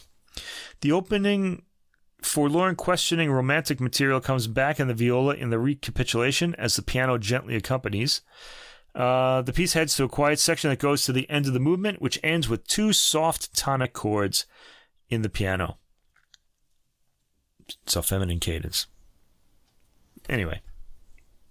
Largo, second movement, slow and sad, with almost Baroque melodic embellishments, according to the notes. A dissonant piano chiming low-frequency chords starts us out. The viola builds to something more energetic, always sticking to eighth notes and dropping down to quarter notes to move down in frequency. The piano accompanies mostly in chords. At one point, the piano starts rippling a harp-like arpeggio figuration, and the viola briefly stops playing. After this interlude, the piano comes back to its chiming chords, though now in its middle register, and the viola plays more brightly in its upper range. It's a freeing section of the movement, as though a higher level of being has been attained. This happens at around 4 minutes and 30 seconds onward, and I rather liked this. It actually surprised me. So check that out. And the final vivace movement is, it says in the notes, exuberant finale in triple time. And I said, they call this exuberant, but it seems very measured to me at the beginning and rather heavy in the rhythm. This is really true of all the works on this album. And I understand the viola, it needs time to for its darker tone to resonate, but I felt like the rhythm didn't have any bounce to it on this album in general. And I wrote for the last movement, angsty staccato becomes waltzy. That's how I described it. Okay. Oh boy. It's heavy, and you can't really fault but it's hard. You can't fault the musicians really, because they change on every track. The only constant is the viola player. Mm-hmm. The piano heavily accents its chords as the viola plays a kind of staccato or marcato pattern in triplets. This changes as the viola starts playing drawn-out double-stopped chords over piano chords. The piano introduces a new section with a rippling arpeggiated figure, and the viola plays a moody melody. The viola and arpeggiated piano start heading toward a goal and reach it with the repeat of the opening material. A rather heavy, unexciting ending. I wonder if that's due to the players. I don't know, because it says it's supposed to be exuberant. I didn't really hear exuberance here. Final piece is by Henriette Bosmans. It's an Arietta Largo, written in 1917. Her years are 1895 to 1952. A romantic-sounding song without words, so that really puts it in the Romantic era. Mendelssohn, so we've made a full circle here. Mendelssohn is famous for the songs without words. It's very romantic, starting softly with piano chords and a singing viola line from the beginning. Nice melody. The viola is the main interest here. This is very much a piece for viola with piano accompaniment. It's a pretty and completely anodyne closer. It's nice. So, hidden gems. What does this jeweler say? Are they gems? Are they genuine? Yeah, I guess so. I thought these pieces were interesting enough. I mean, there's certain moments I liked in them, especially in the two Boddings pieces. But I don't feel like I've been missing anything by not having heard them until now. I mean, I liked it. I think it was a little heavier than it needed to be. But I was interested in hearing the Boddings. I'd like to hear some other works by him just to kind of see where he goes. Are you saying these gems are Fugazi? Is that what they say, Fugazi? I don't know. It's nice to hear some viola works rather than just violin. I like the warm tone. Dutch works too altogether. You don't get to hear a lot of Dutch works. Yeah, the only Dutch composer I think of off the top of my head is Louis Andriessen, who recently died. He did a lot of minimalist type and rock and roll sounding compositions. Yeah, I found them interesting. I like the second Boddings a little bit more. And I like that second movement, the way it kind of everything just kind of lifted at the end. It was really cool. And you end up with a little sweet taste with the Bosmans. It's very warm and sweet. It's something different.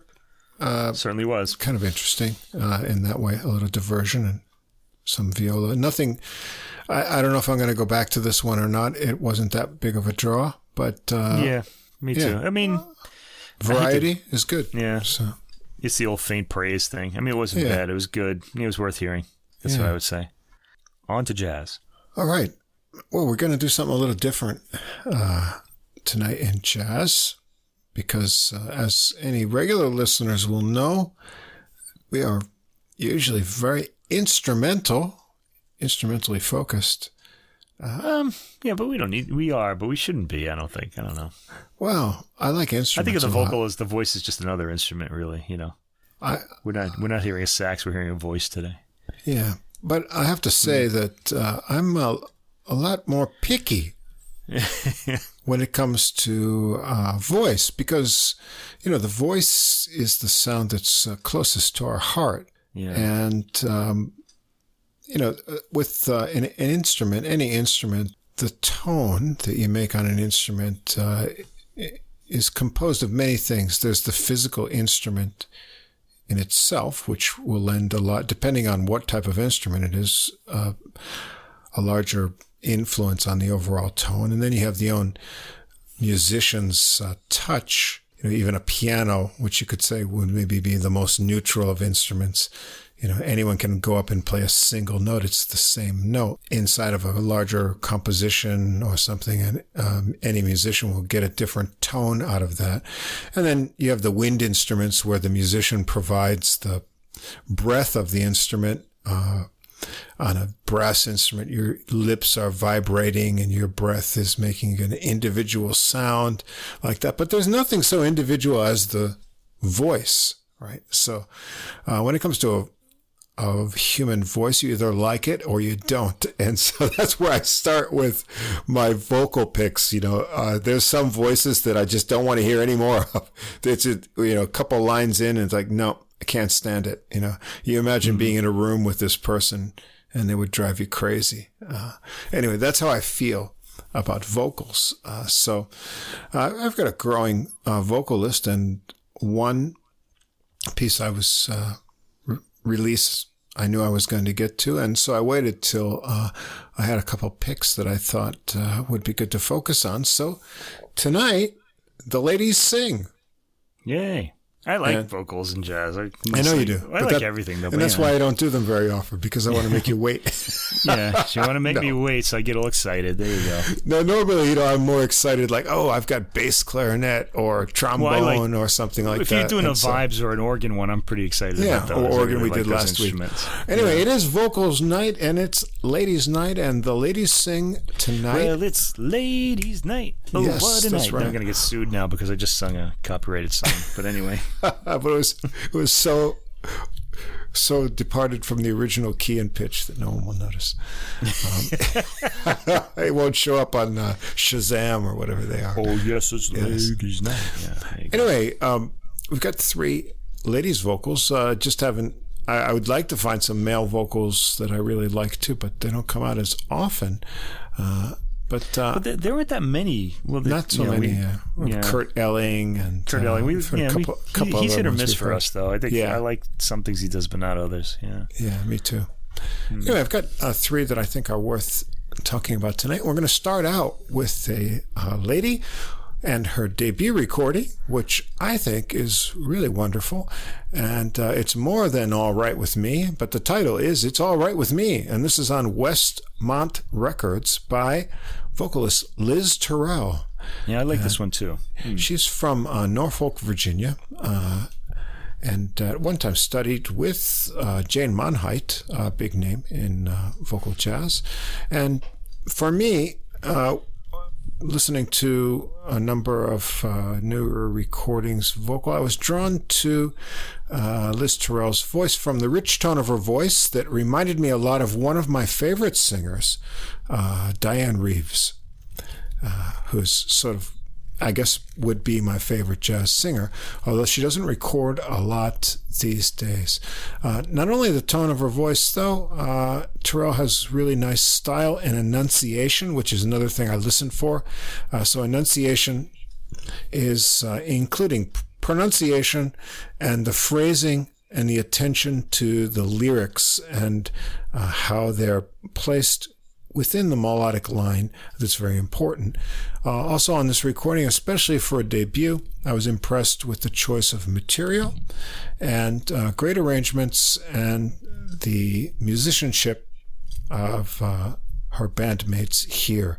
So on this recording, we've got Liz Terrell on vocals, fine saxophone player who is also very impressive to me here, Eddie Williams, Daniel Clark on piano, Alan Parker on guitar, Chris Bridge on bass, and let me see if I can pronounce this, Emre Kartari on drums. Is that with a Q? What's that? No, Kartari, Kartari. Right. Yeah, but the first name is Emre. Emre? Emre? Okay. I don't know. Anyway, we'll just call him Kartari for that. So we've got a nice selection of material with variety here, starting out with People Make the World Go Round. It's a tune by Tom Bell and Linda Creed from the Stylistics. Oh, yeah. 1972. My childhood. That's right. Yeah. I remember these old stylistic tunes. This one starts out with a kind of ostinato bass groove. We get some nice sparse piano chords and a drum groove got a nice little rim click in there. And then the tenor sax comes in, doubling up on what the bass is doing. And when Terrell comes in on the melody, you'll get a good sense on this tune of her phrasing and enunciation.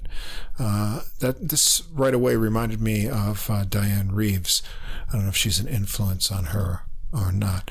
After the first verse and chorus, there's a pause. A new super fast and funky bass groove. Some really nice bass playing on this album. Gets joined by the guitar. And then the other members join in as Liz returns, and things are a little bit more jazzy in feel. Williams gets an intense tenor sax solo here, and then Terrell comes back for another round of verse and chorus as they groove out at the end, where Terrell adds a nice vocalization and a repeat of the title lyric. Very nice arrangement of this old tune that I remember for a start. Track 2 and 3, we're going to go traditional with Cole Porter tunes. Track 2, It's All Right With Me. This begins with a slow drum groove. Terrell comes in on the melody alone over that groove. When the piano and bass join in, they get a kind of even Latin-y feel for a groove going along, which is a nice twist on this jazz standard. Terrell phrases everything really nicely here. She finds just the right spots to make things a little bit bluesy in the melody. On lines like "Such Tempting Lips," she really pushes that with a little pitch bend. Just the right spots. Nice taste. Williams gives a restrained and tasty sax solo here. I like the sparse arrangement and space between the instruments. And what I like about Terrell is she's got a powerful voice. You can tell. Yeah, I noticed this too. She doesn't overdo it. She holds back mature restraint, which is nice to see on her first big release here. This is not a woman who sings like a bird. It's kind of she's got some tone in this voice. Got some gusto, really nice, and heaviness as well. Richness to her voice. Impressive rising vocal cries at the end before the sax and piano groove out, and she assures us before we go away that it's all right. Repeating those tags at the end. Then we get to another famous Cole Porter tune, Night and Day. Terrell starts this one out all on her own. The band joins in on the word day, right? Night and day. And they follow her along in a rubato waves of backing in the arrangement. Here, Terrell shows really good pitch control through her phrases. The next time around, it breaks into a mid-tempo swing groove. Parker gets a guitar solo with a nice compact tone and rhythmic punch. Some nice double stops going along in what he's playing there. Really cool. Terrell comes back for a final chorus, and they slow up and repeat the final line for a classy ending. Now, on to track 4, Blue Monk, Thelonious Monk tune, one of his most recorded tunes, and, often played at jam sessions by jazz players. We don't often hear it sung. However, going back, I think, 1961, I think Abby Lincoln was the first vocalist to add lyrics to it. And so here we start out with Terrell vocalizing the melody in unison with the bass, which makes a nice intro. It's very cool. She switches to the lyrics the next time around the melody. So these are the lyrics from the 60s, right? Right, right. I think Abby Lincoln actually wrote the lyrics here. So and the next time around, it's a 12-bar blues form. She does that, and the sax joins in for a few fills. Very great phrasing, nice blues sense from Terrell. Bridge gets a loping, woody bass solo here, and Parker, it's a very harmonically interesting guitar solo I thought so too. on here. You get some tremolo going, pitch bending, fancy picking too. Kind of like one of those 1950s kind of like sad, lonesome chords that you get on those I'm trying to think of an example, but none's coming to mind. Anyway. All right. Yeah, and another nice, playfully relaxed tenor solo from Williams. I really enjoyed his sax playing on this recording too. A great supporting musician. And then Terrell gets another verse and a final round of vocalizations to wrap up a nice little blues tune. Yeah, the bass I wanted to mention is really noticeable on this track too, and I really liked his playing a lot. That was good. Deep and woody, good bass playing. Good recording too. Track 5, Cyndi Lauper. Yeah, this has really become a jazz standard. I've heard a lot of people cover this tune time after time. Yeah. What's the singer who did this? Well, she did it first. Cyndi Lauper. No, yeah, I know. I'm trying to think of the vocalist who died before she got really famous. It'll come to me. Eva Cassidy. Oh, that's it. Yeah, and so she did a touching version of this. And actually, I think Miles Davis recorded this too. It's a song that lends itself to lots of interpretations, and so. On this version here, they give it a new rhythmic feel with a very cool bass line that pushes it along. I like Terrell's phrasing and enunciation here too, transforming this kind of pop number that has lots of possibilities within it. Parker gets another imaginative guitar solo, and Clark's piano solo has nice rhythmic ideas and chimey chords. Terrell comes back for the final verse and chorus, and she ends it down in her warm lower register for a nice effect. We're going to go a little bit further back in time. Track 6, I'm going to laugh you right out of my life. Cy Coleman, Joseph McCarthy from 1955. This tune gets a medium even beat, tight cymbals dividing up the beat. It's a good vehicle to show off Terrell's phrasing. She gets some nice rubato kind of phrases at the end of the verse. I like the way she chokes off a bit on the vocals with broke my heart. It's a nice effect, emotional kind of reading into the line. Also on this tune, Clark has a delicate and pretty piano solo before Terrell comes back for a final go-around. Track 7 is a long melody of Fats Waller tunes. It's just called Fats Waller Melody. We get Ain't Misbehaving, the Jitterbug Waltz, and Honeysuckle Rose.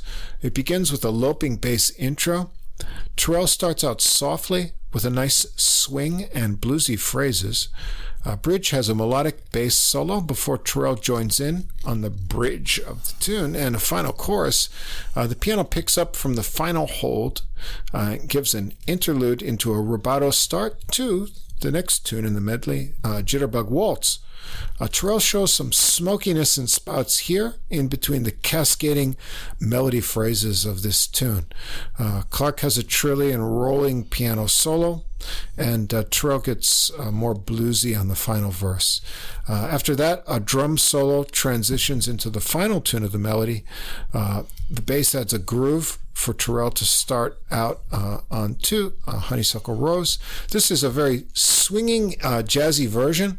Terrell breaks into scat singing in the next time around the verse, and then she comes back to the lyrics with a great swing feeling and a nice bluesy ending. Nice arrangement tying these Fats Waller tunes together. Very classy. I like the sparse arrangements. All the band members add enough to push it along, add some extra spice, but Terrell's voice remains the centerpiece. Yeah, nice to hear these songs sung too, because you usually hear them played on the piano. They should really be performed more often, I think. Yep. Track 8, an arresting version of this painfully pretty song by Elvis Costello, Almost Blue. You can hear, going back, Chet Baker performed this song a lot towards the end of his career. This is really great. Sparse piano intro. It's just piano and voice throughout the whole tune. Terrell does a great job on this one. Haunting melody, really shows off her phrasing and the different range of tones she can get from her voice. Overall, working through this melody, knowing just where, the sort of, how can I say, the climaxes and the emotions of the song come through, you get an overall lasting impression of the warmth of her voice here. Very touching rendition. Yeah, Elvis Costello's version of this really kind of seared itself into my head when I first heard it, I believe in the 1980s. And it's a lot like this. She pretty much follows his template. Yeah. But Elvis Costello, when he sings it, he sounds kind of numb. And she goes for some shocked, sort of hesitant attack on the notes, like she's almost like can't believe what happened to her. You know, she has lots of blue notes and slightly flat notes in her line, which kind of makes it even more. Yeah, pulls out the pain I really of it. enjoyed that. Yeah, so good. Very good. Track 9. I hope Elvis heard it. Yeah, you should. Yeah. Well, he's married to what's her name, Diana Krall, isn't he? Diana Krall, yeah. Track 9's a song that often pops up at jazz jam sessions, but I don't hear it sung very often. Steve Kuhn's "The Saga of Harrison Crab Feathers," which is a tune with a lot of interesting harmonic things going on. Here, we get a bass groove, some spacey guitar effects to make an interesting atmosphere to get this one going. Terrell takes the melody for a nice ride over the changing harmonies and different rhythmic feels. I think it's in 3/4, but it breaks up into different kind of rhythmic segments over the melody. Parker has a Lost in Space kind of reverby guitar solo here. Yeah, practically swimming in this one. There's so much reverb on this guitar. 1950s robots moving along here. And Clark, in contrast, gets a more rhythmic piano solo. Bridge also has a bass solo in this one. And then Terrell comes back for another verse and some nice vocalizations to end it. We'll switch more traditional. Track 10, Don't Get Around Much Anymore, Duke Ellington. Straight swinging version of this classic tune. Terrell makes it sassy and fun on the first verse, handing it off to Clark for a rollicking piano solo. When Terrell comes back again, it's more jazzy, having fun with the lyrics, a bit of scat singing for a fun ending. So right into the traditional vein here. And track 11, go back to the 70s again, What the World Needs Now. Burt Bacharach, lyrics from Hal David. Now, what I'll say about this tune is I never liked this tune. Well, neither did I. The thing is, these songs all came out in the 70s. Exactly. You know, like, What the World, Love, Sweet Love. And you heard Stevie Wonder sing Love's in Need of Love Today.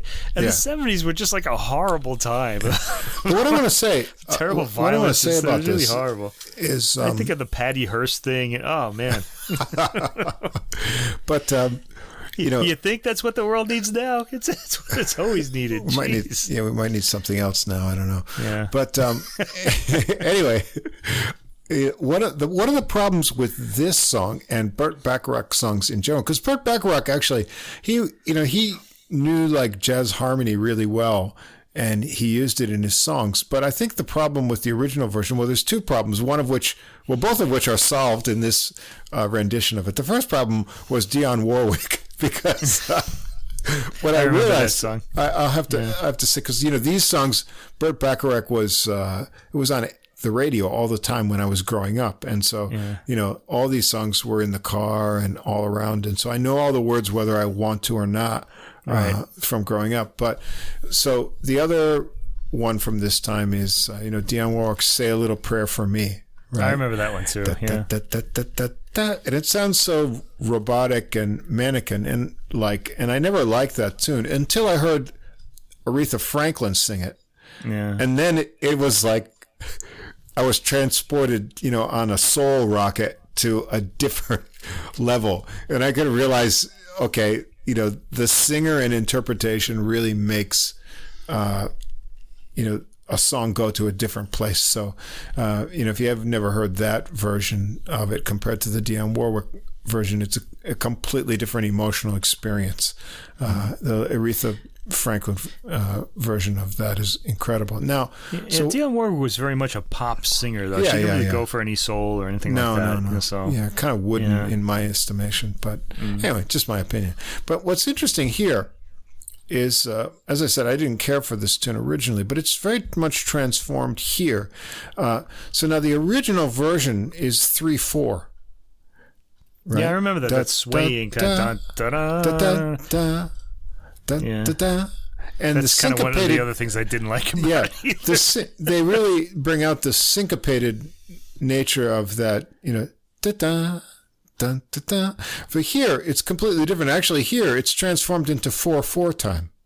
Yeah, I was trying to count it because I said I remembered this in 3/4, and I'm like, oh, this is in 4. This is really weird, you know. So it's stretched out, and what I think it just makes it that much better, and the way that the new time signature works and allows for Terrell to phrase it more wonderfully, and I think it transforms the tune for me, and it really shows off the warmth of her voice. It gives a little bit extra space in the different time signature, and at this point, I'm thinking, well, I'm liking this. I'm thinking, you know what? I'm going to like anything she sings. Okay, she's going to be one of these singers that I'm going to really just like. Even in this tune, which I didn't want to like, but then I started to like it. Also here, Williams comes back again. A nice smoky tenor solo with bite and lots of space. He's impressed me through this whole album with his ability to change his approach on the sax to match whatever the atmosphere of the tune is. And then when Terrell comes back in with the strong final verse, Williams stays on with the sax to pepper in some sax fills, and they faded out nicely together. So I've found a new singer that I really like, because she just has a wonderful tone to her voice. Phrasing, enunciation is great. She's got a good sense of swing, nice blues, and for a young singer, she's got a mature restraint that keeps you listening more, and she's always got more in reserve that she could be pushing, but she holds that back with artistic sensibility and never overdoes it. So I am very pleased with this album. Check it out. Once again, it's debut album on Westmont Records. It's All Right With Me by Liz Terrell, and I'm excited to see what she does next.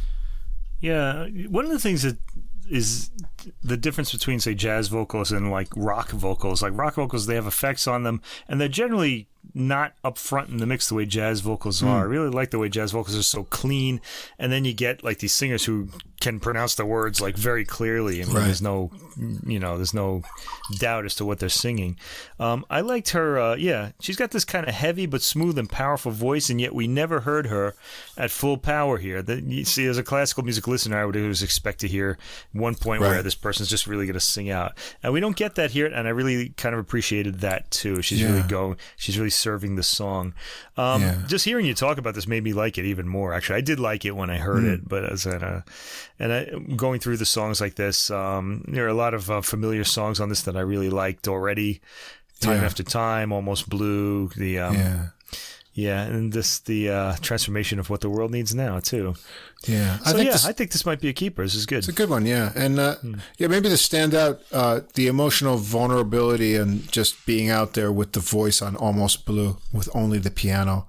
That one was a kind of made the mark for me as in terms of artistic statement. But it's all really good. So check it out. Gets my recommendation, and I don't give those out. Too. I don't give those out lightly for vocal albums. Especially for vocalists, Let me tell you. I know from experience here.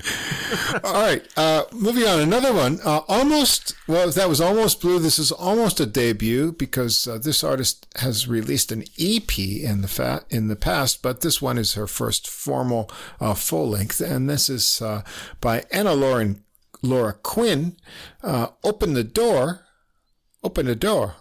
On Outside in Music. And so Anna Laura Quinn is a vocalist who's now she's getting some buzz and attention in the jazz press. She grew up listening to jazz music in San Francisco, but then she moved down to New Orleans to do some jazz studies in a master's program at the University of New Orleans.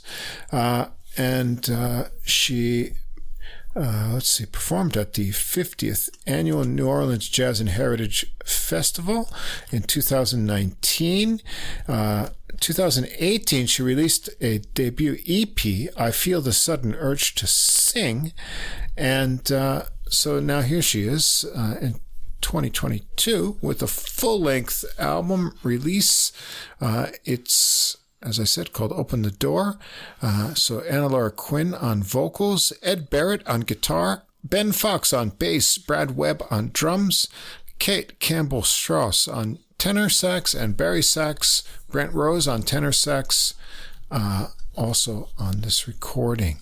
So this one has got some interesting arrangements and tune selections. We start out with Talking to the Sun, an Abbey Lincoln tune. Quinn starts this one out a cappella and a bit rubato, under which a percussive beat comes in, and she continues above that.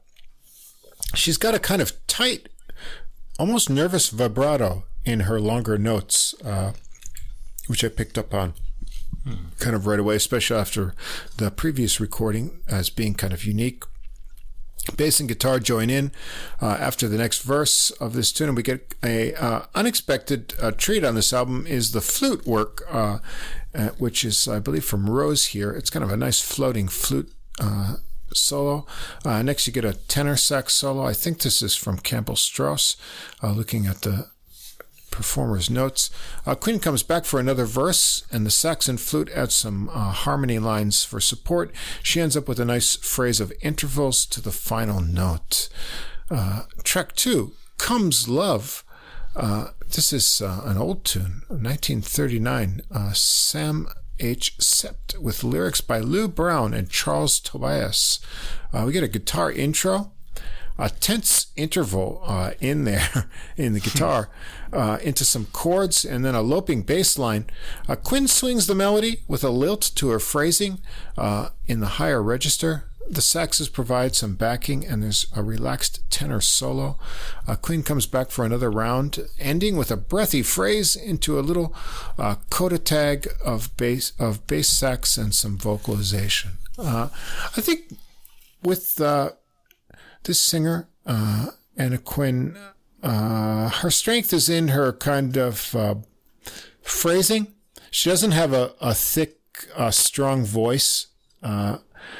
It doesn't have the fullness that you might expect, but she has kind of a enthusiastic, swinging kind of style that carries her through the tunes, and I think that's kind of she's got voice. Like a bright voice as opposed to Liz Terrell, who's got it more heavy, and she's got energy as well. So she's going to be more on the Ella Fitzgerald side rather than say the Sarah Vaughan side. And I like there's kind of a breathiness to a lot of her approach to some of these songs. I do like that. I like it when people use the mic to kind of get their breathy quality in there. I do like that.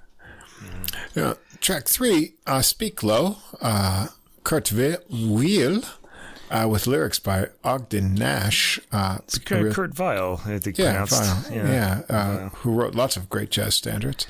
Very funky vamping guitar intro from Barrett with a nice flute solo again here. Quinn phrases the waltzing melody nicely with supporting sax and flute lines. They break it down to some rubato pauses before continuing with another verse. Rose has another flute solo in this one, and it's cool and breathy.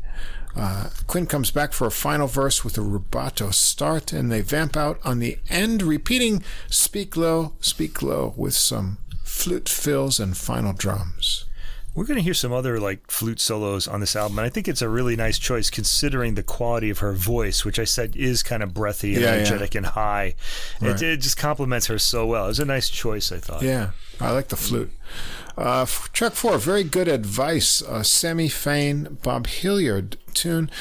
Quinn sings the melody over a tightly harmonized vocal arrangement. I guess it's herself overdubbed. It's swinging, cute, and nostalgic, but it only lasts about a minute and a half, and then it's over. But a nice little tidbit. Yeah, this was really short. There.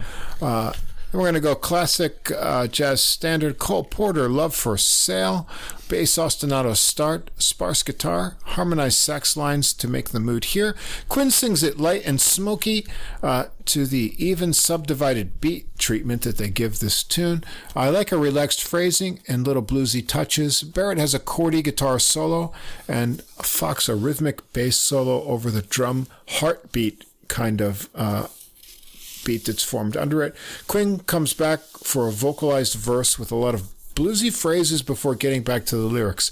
She keeps the bluesy, lilting approach as they repeat to the end.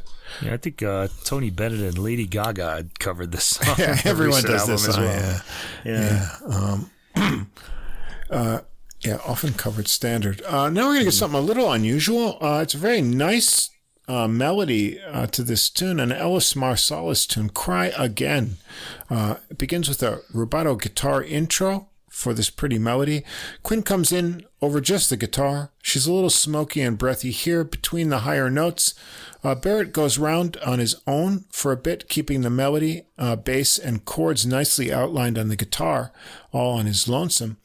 Quinn joins back in to the end with the final verse. Just voice and guitar makes a kind of vulnerable impression, but it works well for her in this tune.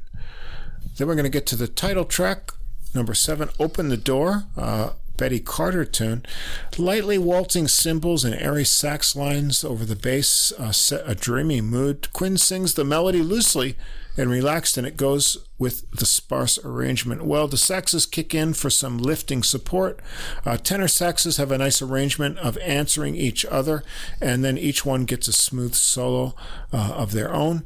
Quinn comes back in, and the melody calls for some swooping phrases, which she handles pretty well, but I feel this one's a stretch of her voice a bit. You think so? I thought, okay. Yeah. I thought there was a bit of a Marilyn Monroe type teasiness to her voice here. I don't know. I'm not sure. I do like the overall lazy feel of the tune. It's enjoyable, but I was kind of a little bit worried thing on the stretching there. Just my own feeling. Track 8, a tune we heard 2 weeks ago. On that wonderful bass clarinet Lawrence of Arabia album, The Frenchman there. Single Petal of a Rose, Duke Ellington, Billy Strayhorn tune. Here, rather than bass clarinet, we've got big baritone sax on the rubato melody phrases, which Quinn has made sort of answering phrases too with harmonized vocal phrasing. It's a very unique arrangement. The vocals get some bluesy phrases to them, and there are some pauses and interesting harmonies to end it. This is a very unique approach to this, the vocals set against Barry sax. And I'm guessing those vocals are double tracked in the studio. Oh, right? yeah, They're kind of So it's not a live performance, really. Yeah. She's harmonizing with herself. Track 9, Wouldn't It Be Lovely?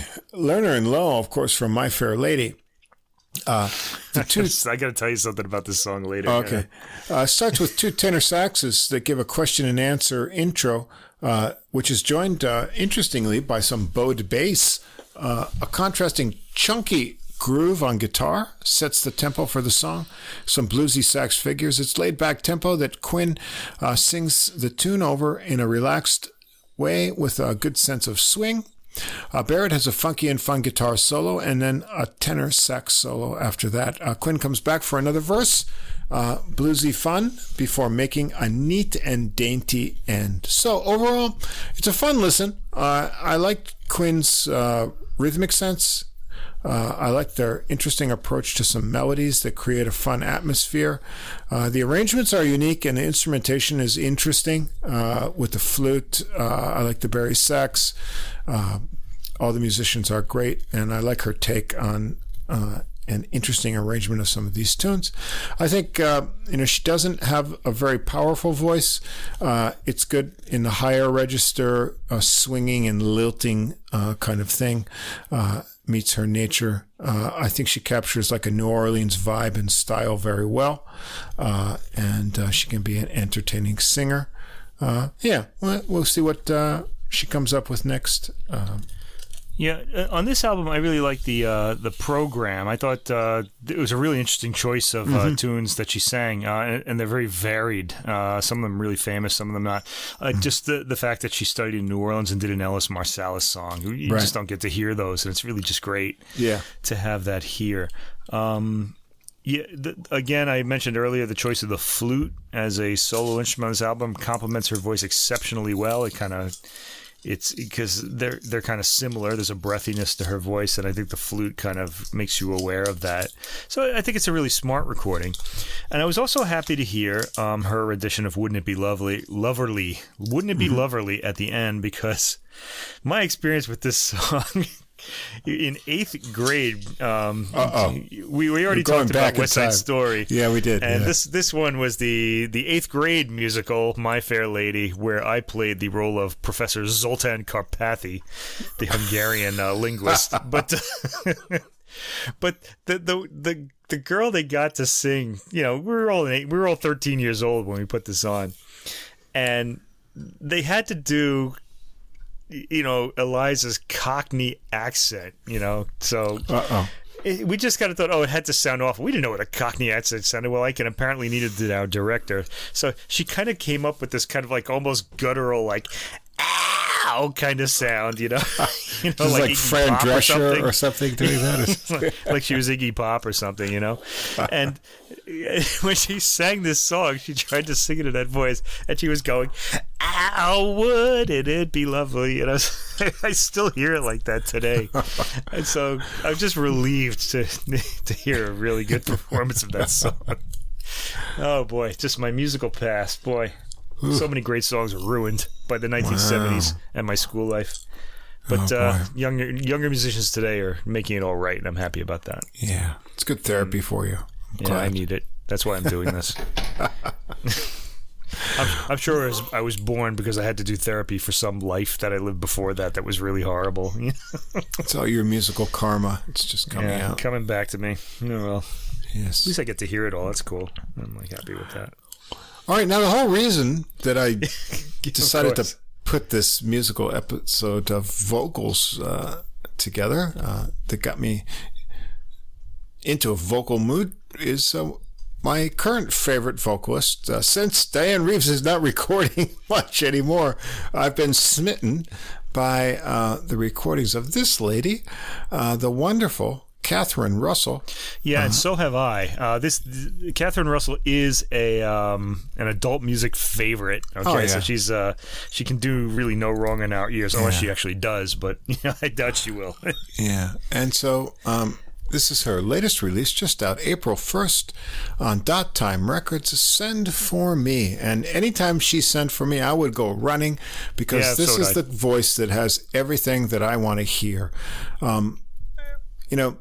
As I said, my favorite vocalist, just in terms of pure tone, is Dianne Reeves. But Catherine Russell has just about everything that I look for in a vocalist, in that she inhabits a tune and makes you believe every line of it and brings complete joy to sing. So that's a big plus for me. I really look for plus, that. When you listen to her sing, she's going to put you in a good mood, and she has all the right arrangements and musicians surrounding her to do that. Now, so she's got a really interesting, background because she comes from a musical pedigree. Her father, Luis Russell, was Panamanian, lived in New Orleans and then New York City. He was a jazzman, pianist, composer himself, and he was the musical director for Louis Armstrong in the 40s. And her mother, Carlene Ray, was also a jazz musician, played bass, a vocalist. I think she went to a bunch of music schools, Juilliard, Manhattan School of Music, and performed with a lot of famous musicians too. But Catherine Russell, for most of her career, was kind of a backup singer, working with the artists like Paul Simon. You can see her on YouTube backing up David Bowie, Steely Dan, even Cyndi Lauper, artists like that. And she did a lot of TV and radio commercials, things like Bud Light, Dairy Queen, and some other commercials.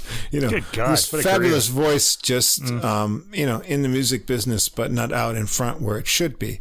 So she's there now. So that's what matters. She started to come into her own in this new century. Started out 2006 with Cat. Then 2008, Sentimental Streak. Inside This Heart of Mine, 2009. Strictly Romancin', 2012. Bring It Back, 2014. And then more recently, Harlem on My Mind, 2016. And Alone Together, 2019. Both of those most recent recordings got Grammy nominations. And I feel she should have won because I feel she's, as a singer, head and shoulders above the picked winners in that categories. But that's why I don't talk about awards, because I'm just going to say right now, just for the listeners, if you want to make a bet on next year's Grammy Awards, which they haven't even announced who's nominated yet, but Catherine Russell will almost inevitably be nominated.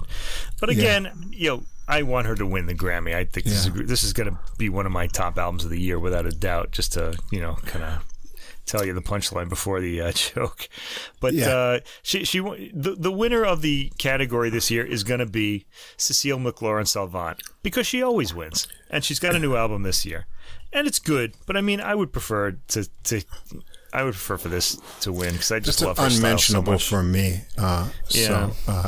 We'll just skip over that. So anyway, if you want to make a bundle, a packet, you should bet on Cecile McLaurin-Salvant to win the vocal award next year, because it's just inevitable. They don't seem to know who the other singers are. They just keep picking the same ones. And you can bet on me not allowing that to appear on this podcast. But anyway, okay. I heard it though. I thought it was good. Anyway, I know you're not a fan, but I like her, and she's good. Back to Catherine Russell. The other great thing about her, what she's done, is she's carved this unique niche of, and she's gradually honed this approach through the albums that I mentioned, her catalog now, where she has found this approach to mine this wealth of forgotten jazz and R&B repertoire that she brings back and makes completely fresh, with great arrangements,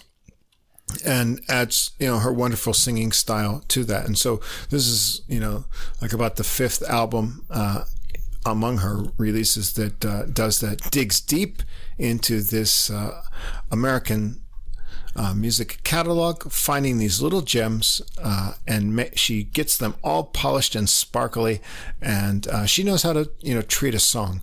And she's going to take on a little musical voyage through here. Yeah. I want to say something about, you're talking about her approach in general, but in order to do what she does, she has to have a really deep understanding of jazz history, because the vocals in each of these songs just fit the song so well. It's not just that she inhabits, like you said, she inhabits the song, but part of what that means is that she has like a complete understanding of the style. It's almost like she's a singer from that period singing it. Exactly. And it's really incredible. She comes from this musical background. Her parents, obviously, she grew up around this music, so she knows how to interpret these different period styles. And what's more, she's amassed a band of musicians who transport you back to that time, and it's almost pretty like remarkable. You're listening to a band in Harlem, but in modern, CD quality sound. Right. It's incredible. These musicians are great, and so on this album with Catherine Russell on vocals, also adding some little percussion accessories and hand clapping. We've got her normal collaborator here, Matt Munisteri, on guitar, who's also her musical director and plays banjo on this album too. He's a really great musician. Tal Ronan on bass. We've got Mark McLean on drums. Mark Shane on piano. Also, some tracks, Sean Mason on piano as well. Trumpet, Jean-Eric Kelso. Trombone, Jean Allred. Various reeds, including clarinet, Evan Arntzen. Paul Nidzilla on bari sax on track 9. Mark Lopman, tenor sax on track 2, along with Aaron Heck, tenor sax, Philip Norris on tuba, which we'll get to when we get to it, and Paul Kahn adding some hand claps here. And so the musical journey of through tunes here is it needs a little bit of detail too. Otherwise, we don't do good service to this. We start out with a tune, "Did I Remember," by Harold Adamson and Walter Donaldson. Now, this was recorded by Tommy Dorsey and his orchestra, with a vocal refrain by Edith Wright, recorded in 1936. So it's an old one. Yeah. And it starts fittingly with a trumpet and clarinet intro.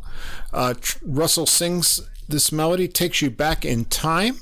You get a joyous little clarinet solo by Arntzen here over some fun plinky piano by Mark Shane. That clarinet solo is that licorice stick. Yeah, the licorice clarinet stick solo that Benny Goodman way used to back get, in time. It's time period appropriate. And Shane gets a nice little solo here before the band arrangement comes back in. Wonderful time appropriate trumpet solo by Jean-Eric Kelso.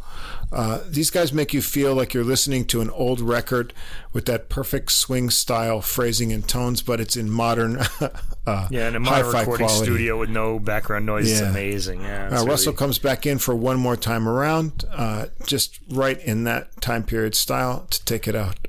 So going back to the 30s for the first one. Track 2, "Send For Me," a tune by Ollie Jones. This was written by Ollie Jones, performed by Nat King Cole, featuring the McCoy Boys. This one was a number 1 hit on the U.S. R&B chart and number 6 on the pop chart in 1957. So now we're going to go a little bit more R&B style here. It gets a bluesy groove. Russell digs in, adds nice bluesy embellishments, hand claps here. Matt Munisteri has a guitar solo that's both jazzy and bluesy. Russell comes back in over some stop time, builds the phrases up with the help of the band. There's a nice piano solo by Sean Mason with blues licks, nice trills in there too. Russell comes back in once more. The sax is swinging hard underneath her, adding some fills. There's a dirty tenor sax solo that takes it out to the end. So a nice resurgence of a tune from the 50s. I like how she balances out the jazz and sort of R&B there's a real soulful tunes. Approach to this song, I said. It brought back that era, really magical time as far as music went, about everything else. Now we're going to get another time capsule tune, "At the Swing Cats Ball," and this is credited to her father, Louis Russell and William Campbell. But I think this was made into a popular tune by Louis Jordan.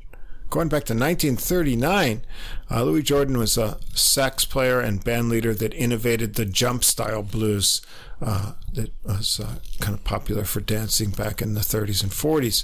This one's got a great horn arrangement that continues with tight hits as Russell comes in, starts singing the tune. The lyrics refer back to the instruments playing at this ball, and when she mentions the trumpet or trombone, they join in an answering phrase. So it's kind of a cute musical interaction. After the verse, we get a trombone solo and then trumpet and tenor sax. Another full band interlude, which brings Russell swinging back in, and the band carries it on over the huge backbeat, like a swing backbeat for a while, and then Russell gets a final farewell stanza over the beat before it closes out. So not really great retro feel, bringing you back to that time period. Now we're going to get a little ballad, "Make It Last," the title track. Dick Hames, a singer himself, and songwriter, and Bill Saxton tune that was recorded by Betty Carter on her album Out There from 1958. It starts out with a nice trumpet intro. This is a great vehicle to showcase Russell's sublime phrasing. She inhabits this song, makes you believe every word. That's one of the keys to a great singer. That was actually a criticism of Frank Sinatra. Someone said, "That fool, he believes every word that he's singing." And that's why the audience gets That's why we still drawn listen to in. him. Yeah, exactly. The horns provide subtle support behind her. The trumpet returns for a middle melodic interlude, and then Russell comes back for the final verses and repeats the line "Make it last" over pauses for a nice subtle dramatic ending. She's always in control, and she makes it sound so easy. This particular tune has real vocal riches in it because it's got like repetitive material, but it never sounds repetitive because of the singer's phrasing. Russell, she has so many subtle shades of phrasing and tone, and it keeps your ear engaged throughout. Really fantastic performance here.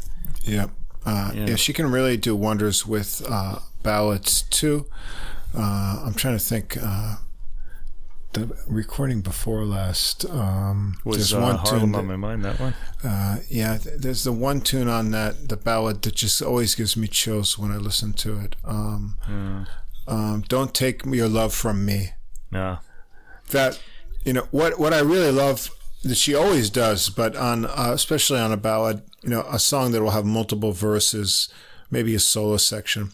She's very keenly aware of where the climax of the song should be, and she saves it up just for that point. And so she really structures and saves enough in the tank and gets that just the tension on the right point of the arc of the song every time. It's just in her nature, and she can't be beat when it comes to just knowing how the song is structured and where she's going to use her voice there. And this is a really nice arrangement of this one too. But that one, "Don't Take Your Love From Me," that's my favorite sort of hair-standing song of hers in the ballad thing. Track 5. Let's get a little obscure here, going back to the 50s, going back to New Orleans. Joe Liggins. This is an early 50s swinging jump blues by Joe Liggins and the Honey Drippers. Here, they slow it down a bit compared to the original style, make it a real New Orleans style with tuba bass and banjo. Russell sings it bluesy and sassy. They change up the beat for a section of the melody. It's got kind of a double chime feel with drum toms. And then we get a tuba solo. Wow, you don't get that very often, from Philip Norris. And then Munisteri shows his banjo plunking skills here. So he gets a little banjo work in. And then Russell comes back in for another verse. And finally the banjo takes it out over the tuba. So, it's kind of transformed to be more New Orleans than the original version. You can look up and listen to the original version, but you get a nice little New Orleans touch to it. And nice choice. Track 6, "If I Could Be With You." Wow. James P. Johnson, who was a kind of stride piano pioneer. Lyrics by Henry Creamer. He's a dairy farmer or something. It goes back to 1927, first recording by Eva Taylor on lyrics. This one's got kind of a loping beat with a trombone intro. Munisteri stays on the banjo from the previous tune onto this track for some nice plinking accompaniment. This was really short, no sustained banjo. Gets a nice rhythmic effect here under Russell's swooning vocal, and the trombone plays along too. Sean Mason gives a nice old-time piano solo. We get a bluesy trombone solo from Jean Alred with a little encouraging stop time thrown into it.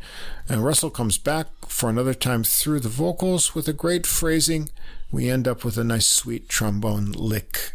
So again, she has this kind of deep digging song catalog kind of repertoire that she brings something out that's surprising on all of her records, and is always waiting to see what's coming next year. Then we've got track 7, "You Can Fly High," Earl King and John Vincent tune. Now, King was a important figure in blues and in New Orleans rhythm and blues. This tune, original version, Ace Records, 1957. A little bit obscure. Russell starts it out alone, slowly, and then the horns riff in. on a little bit more up-tempo, and then when the beat kinks in, it's even faster yet to a kind of R&B romping beat. There's a dirty tenor sax solo from Arntzen, and Munisteri gets a guitar solo as well. Russell is having some real R&B fun here. I think she's shaking the tambourine on this tune as well, and she comes back for another verse. There's a funky piano solo from Mark Shane, and Russell joins in again with more horns, pushing it to the finish. So a nice kind of New Orleans influenced rhythm and blues fun tune here. Track 8, we're going to get a jazz standard that has kind of the composer has an interesting history anyway. East of the Sun, West of the Moon. I just want to say, as if this album wasn't good enough already, this is really my favorite song. I really love hearing this, so I was really thrilled by this. Now, the composer of this tune, Brooks Bowman, was a budding songwriter and a scholar, really. He attended Stanford and then transferred and graduated from Princeton. Unfortunately, he was killed in a car accident just before his 24th birthday in 1937. And now this tune, East of the Sun, was first recorded by bandleader Hal Kemp in 1934, and then years later was made into a big hit, of course, by Frank Sinatra, recording with the Tommy Dorsey Orchestra, and it's been a jazz standard ever since. Russell starts it out over the rubato guitar chords and arpeggios of Munisteri. It gets a medium tempo swing with the entrance of the rest of the rhythm section. Again, it's a joy to hear Russell's phrasing and uplifting voice on this standard. You've heard this 100 times, but she makes it new and fresh. It's like a brand new hit song you heard on the radio, the way she carries this melody. Munisteri gets a great guitar solo here. Tal Ronan has a nice bouncy bass solo, and then Russell comes back in, swinging it more loosely on her final trip through here and carefree to the end. Yeah, wonderful. She just inhabits and makes it like, something you've never heard before. Now, here, track 9, In the Night. We're going to go a little more obscure. Here, Norman Mapp, who was a jazz vocalist and composer, protege of Dinah Washington, who heard him singing in a club, encouraged him to write and sing more. He's had his songs recorded by Count Basie and Betty Carter. This one comes from his 1961 album, Jazz Ain't Nothing But Soul. He's one of these guys who's got this deep baritone voice, like a Johnny Hartman kind of voice, but probably most people won't be familiar with his tunes. Anyway, it's a great one, a slow tune with a minor bluesy theme that gets a few harmonic twists through the melody. Russell brings out the blues in this one. We get some nice piano tinkling by Sean Mason here. Great thick horn arrangement with bari sax down on the bottom that sticks out. Mason gets a chimey and rolly piano solo over lazy bari sax low lines that just sort of sit under the piano all on their own. Russell comes back and pushes it to a final climax and interestingly resolves on an unexpected major chord, since most of the tune is in that minor kind of bluesy feel. Track 10, You Stepped Out of a Dream, famous tune, Nacio Herb Brown, Gus Kahn, 1940 tune that was centerpiece of the 1941 musical Siegfried Girl. Starts out with Munisteri intro over a bouncing swing beat. It's an uplifting melody. Russell makes it really soar. She knows how to build phrases and tension, but she always saves up for that climax in the tune. Nice piano solo by Sean Mason here, and Munisteri on guitar. Bouncy solos in the middle. Russell joins back in for another round, and then Munisteri takes it out with some guitar improv over the ending vamp. We're going to get track 11 next, Blue and Sentimental, a Count Basie tune, co-writing credits to Mac David, Jerry Livingston. This was recorded by the Basie Band first in 1938, once more 1947. They had a vocal by Bob Bailey, and Nat King Cole recorded it in the same year. And jazz fans will also know this as a title of a great jazz album by Ike Quebec, tenor sax player from 1961. Mason gives a nice piano intro. The beat's lazy and laid back. Russell sings and swings it easily with a lilt. Mason gets to kind of tinkle the blues nicely on a piano solo before he passes it over to Monasterio as a tasty solo too. And then Russell comes back in on the B section, goes around the verse once more. It's got that nice bassy kind of bluesy melody to it. Track 12, another obscure tune, Sticks and Stones. It's got 3 songwriters credited: Kavanaugh, Razaf Palmer. This one goes way back to the 30s. Henry Red Allen and his orchestra, in 1936 or so. It was also the title of a movie short with the music included in it from 1943. This one's got that great old-time swing feel to it. Trumpet intro takes it into a nice swinging feel with the rest of the horns. Over to the piano with a bouncy rhythm, and then Russell comes swinging in on the tune. It's a fun swinging romp with solos from trombone, trumpet, piano, tenor sax, all appropriate to the style of that period of 30s jazz.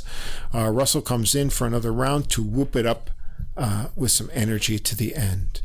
And we end up with $1 Million Smile. Porter Roberts and Lionel Hampton.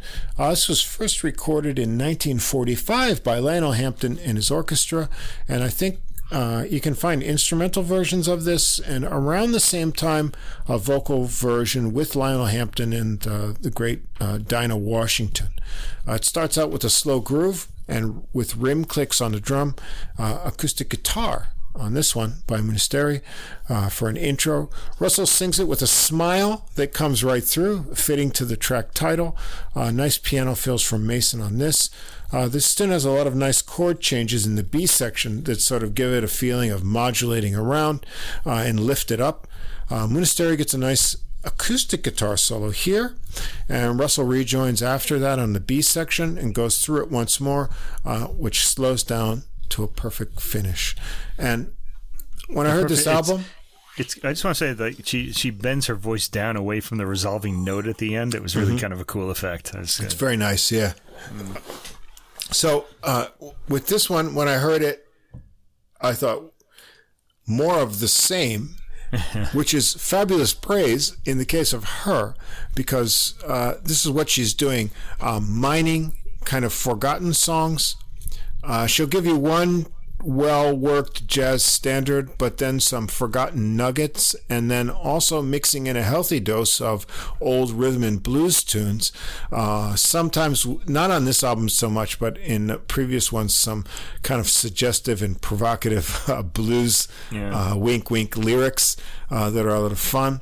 All of which she has the voice to carry, the appropriate style to bring the best out of, and then, as I said, that sense of inhabiting a song, making you feel and believe the lyrics. Add to that, she's got this superb band that is orchestrated and arranged to match each tune for what it requires for the appropriate historical style, but making them all sound and smell like they're fresh baked. And so it smell like they're fresh baked. Oh my God. I can listen to as many recordings as she can find material of like this. Yeah, me too. I'm in the same. Yeah. I'm in the same camp. You say more of the same, but it's more of the same for her because no one else is doing this, and no one does it as well as her. No, this is a real gift. I'm just really happy to have it. She's giving you a musical lesson of great American music that's been lost in time and reviving it. It's not, this is not like nostalgia. Just under the weight of the sheer amount of music that kind of comes after all of it, This is just finding things and breathing fresh air into them, and they all sound crate great. digging, as it were, Yep. Yeah, I thought at the end of the year, Russ and I, pick our 10 favorite. Like, I'll pick the 10 jazz albums I like the best that we did, and he'll pick the 10 classical ones. And this one's, I only have 9 picks left because this is definitely going to be at the top of the list. This will be on mine, I just know it because we just love her, and she's Catherine Russell, and this is just such a great record. So that's definitely going to be on my list. You can kind of knock that one off your checklist now. Yeah, she deserves it. She's just, she makes you feel good. If you're ever in a bad mood, you just put on Catherine Russell, and you're going to be joyous. I think she must have that kind of goodness in her soul and personality in order to be able to radiate that kind of energy through songs. So can't get enough of her. Yeah, fantastic. I really like this record, as we said. Yeah, so there you go. That's my. I don't know when we'll get another. I got a long vocal list, but. You can do whatever you want. I can always do that. But, of course, Catherine Russell. But Liz Terrell, I'm pretty excited about that voice, too. That's a voice I can listen to. You have to pick that one up. I just checked. It's not on a CD yet, but it looks like it might come out soon. I think I'll write to her and tell her, hey, let's see, get that out on CD. And Catherine Russell, meanwhile, I pre-ordered that and it hasn't gotten here yet. Things are really being held up. Yeah, and her last release, that didn't come out on streaming for a long time, but I'm glad the new one came out right away. So she's going the other way. That's good. I prefer when things come out on CD first. Yeah, but this new one has just kind of come out right away, so on both CD and streaming, so that's good. Right. Yeah. Yeah. Well, that's it. That's going to be it for this week. Interesting week here. Any hints for next week? You got in the cauldron there, stewing away. Well, next week is, things people listen to these at different dates, but we will be recording on Easter Sunday. Ooh. And I've got a few like classical. Well, next week we'll have only one classical religious kind of thing going. I want to kind of. Let me just mention, just for listeners, I'm not going to talk about a Bach St. John Passion or St. Matthew Passion this year, but 2 good ones did come out, in case you want to hear them.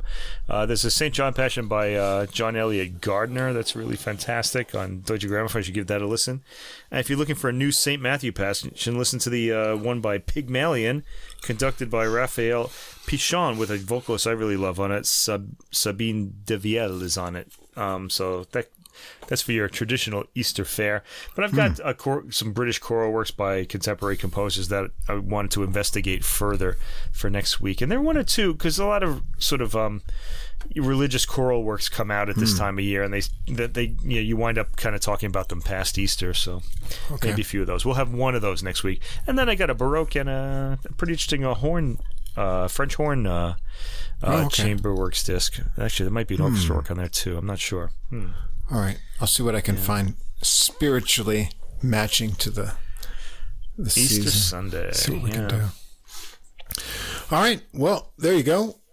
Some interesting music that we don't always get to hear. Some viola and other works, and vocal jazz that will round out episode 58 of Adult Music, the podcast with music for the mature mind. Once again, please remember you can find links to almost all the music except for the first recording, which was on Hyperion, not available on streaming, but everything else you'll be able to get to on Spotify and Apple Music, or click on the whole episode playlist available on Deezer. We can also follow us at Adult Music Podcast as a username. Please do like and subscribe on whatever platform you listen to us on. And again, we'd like to thank Fast Signs of Staten Island for our wonderful neon glowing logo that shows up nicely on any platform that we're on and is on our business cards. So thanks again, guys, for that. And we'll see you again next week for episode 59, recorded on Easter Sunday and available to download the next morning or that evening in the U.S. So until then, have a good week, and we'll see you again for the next episode.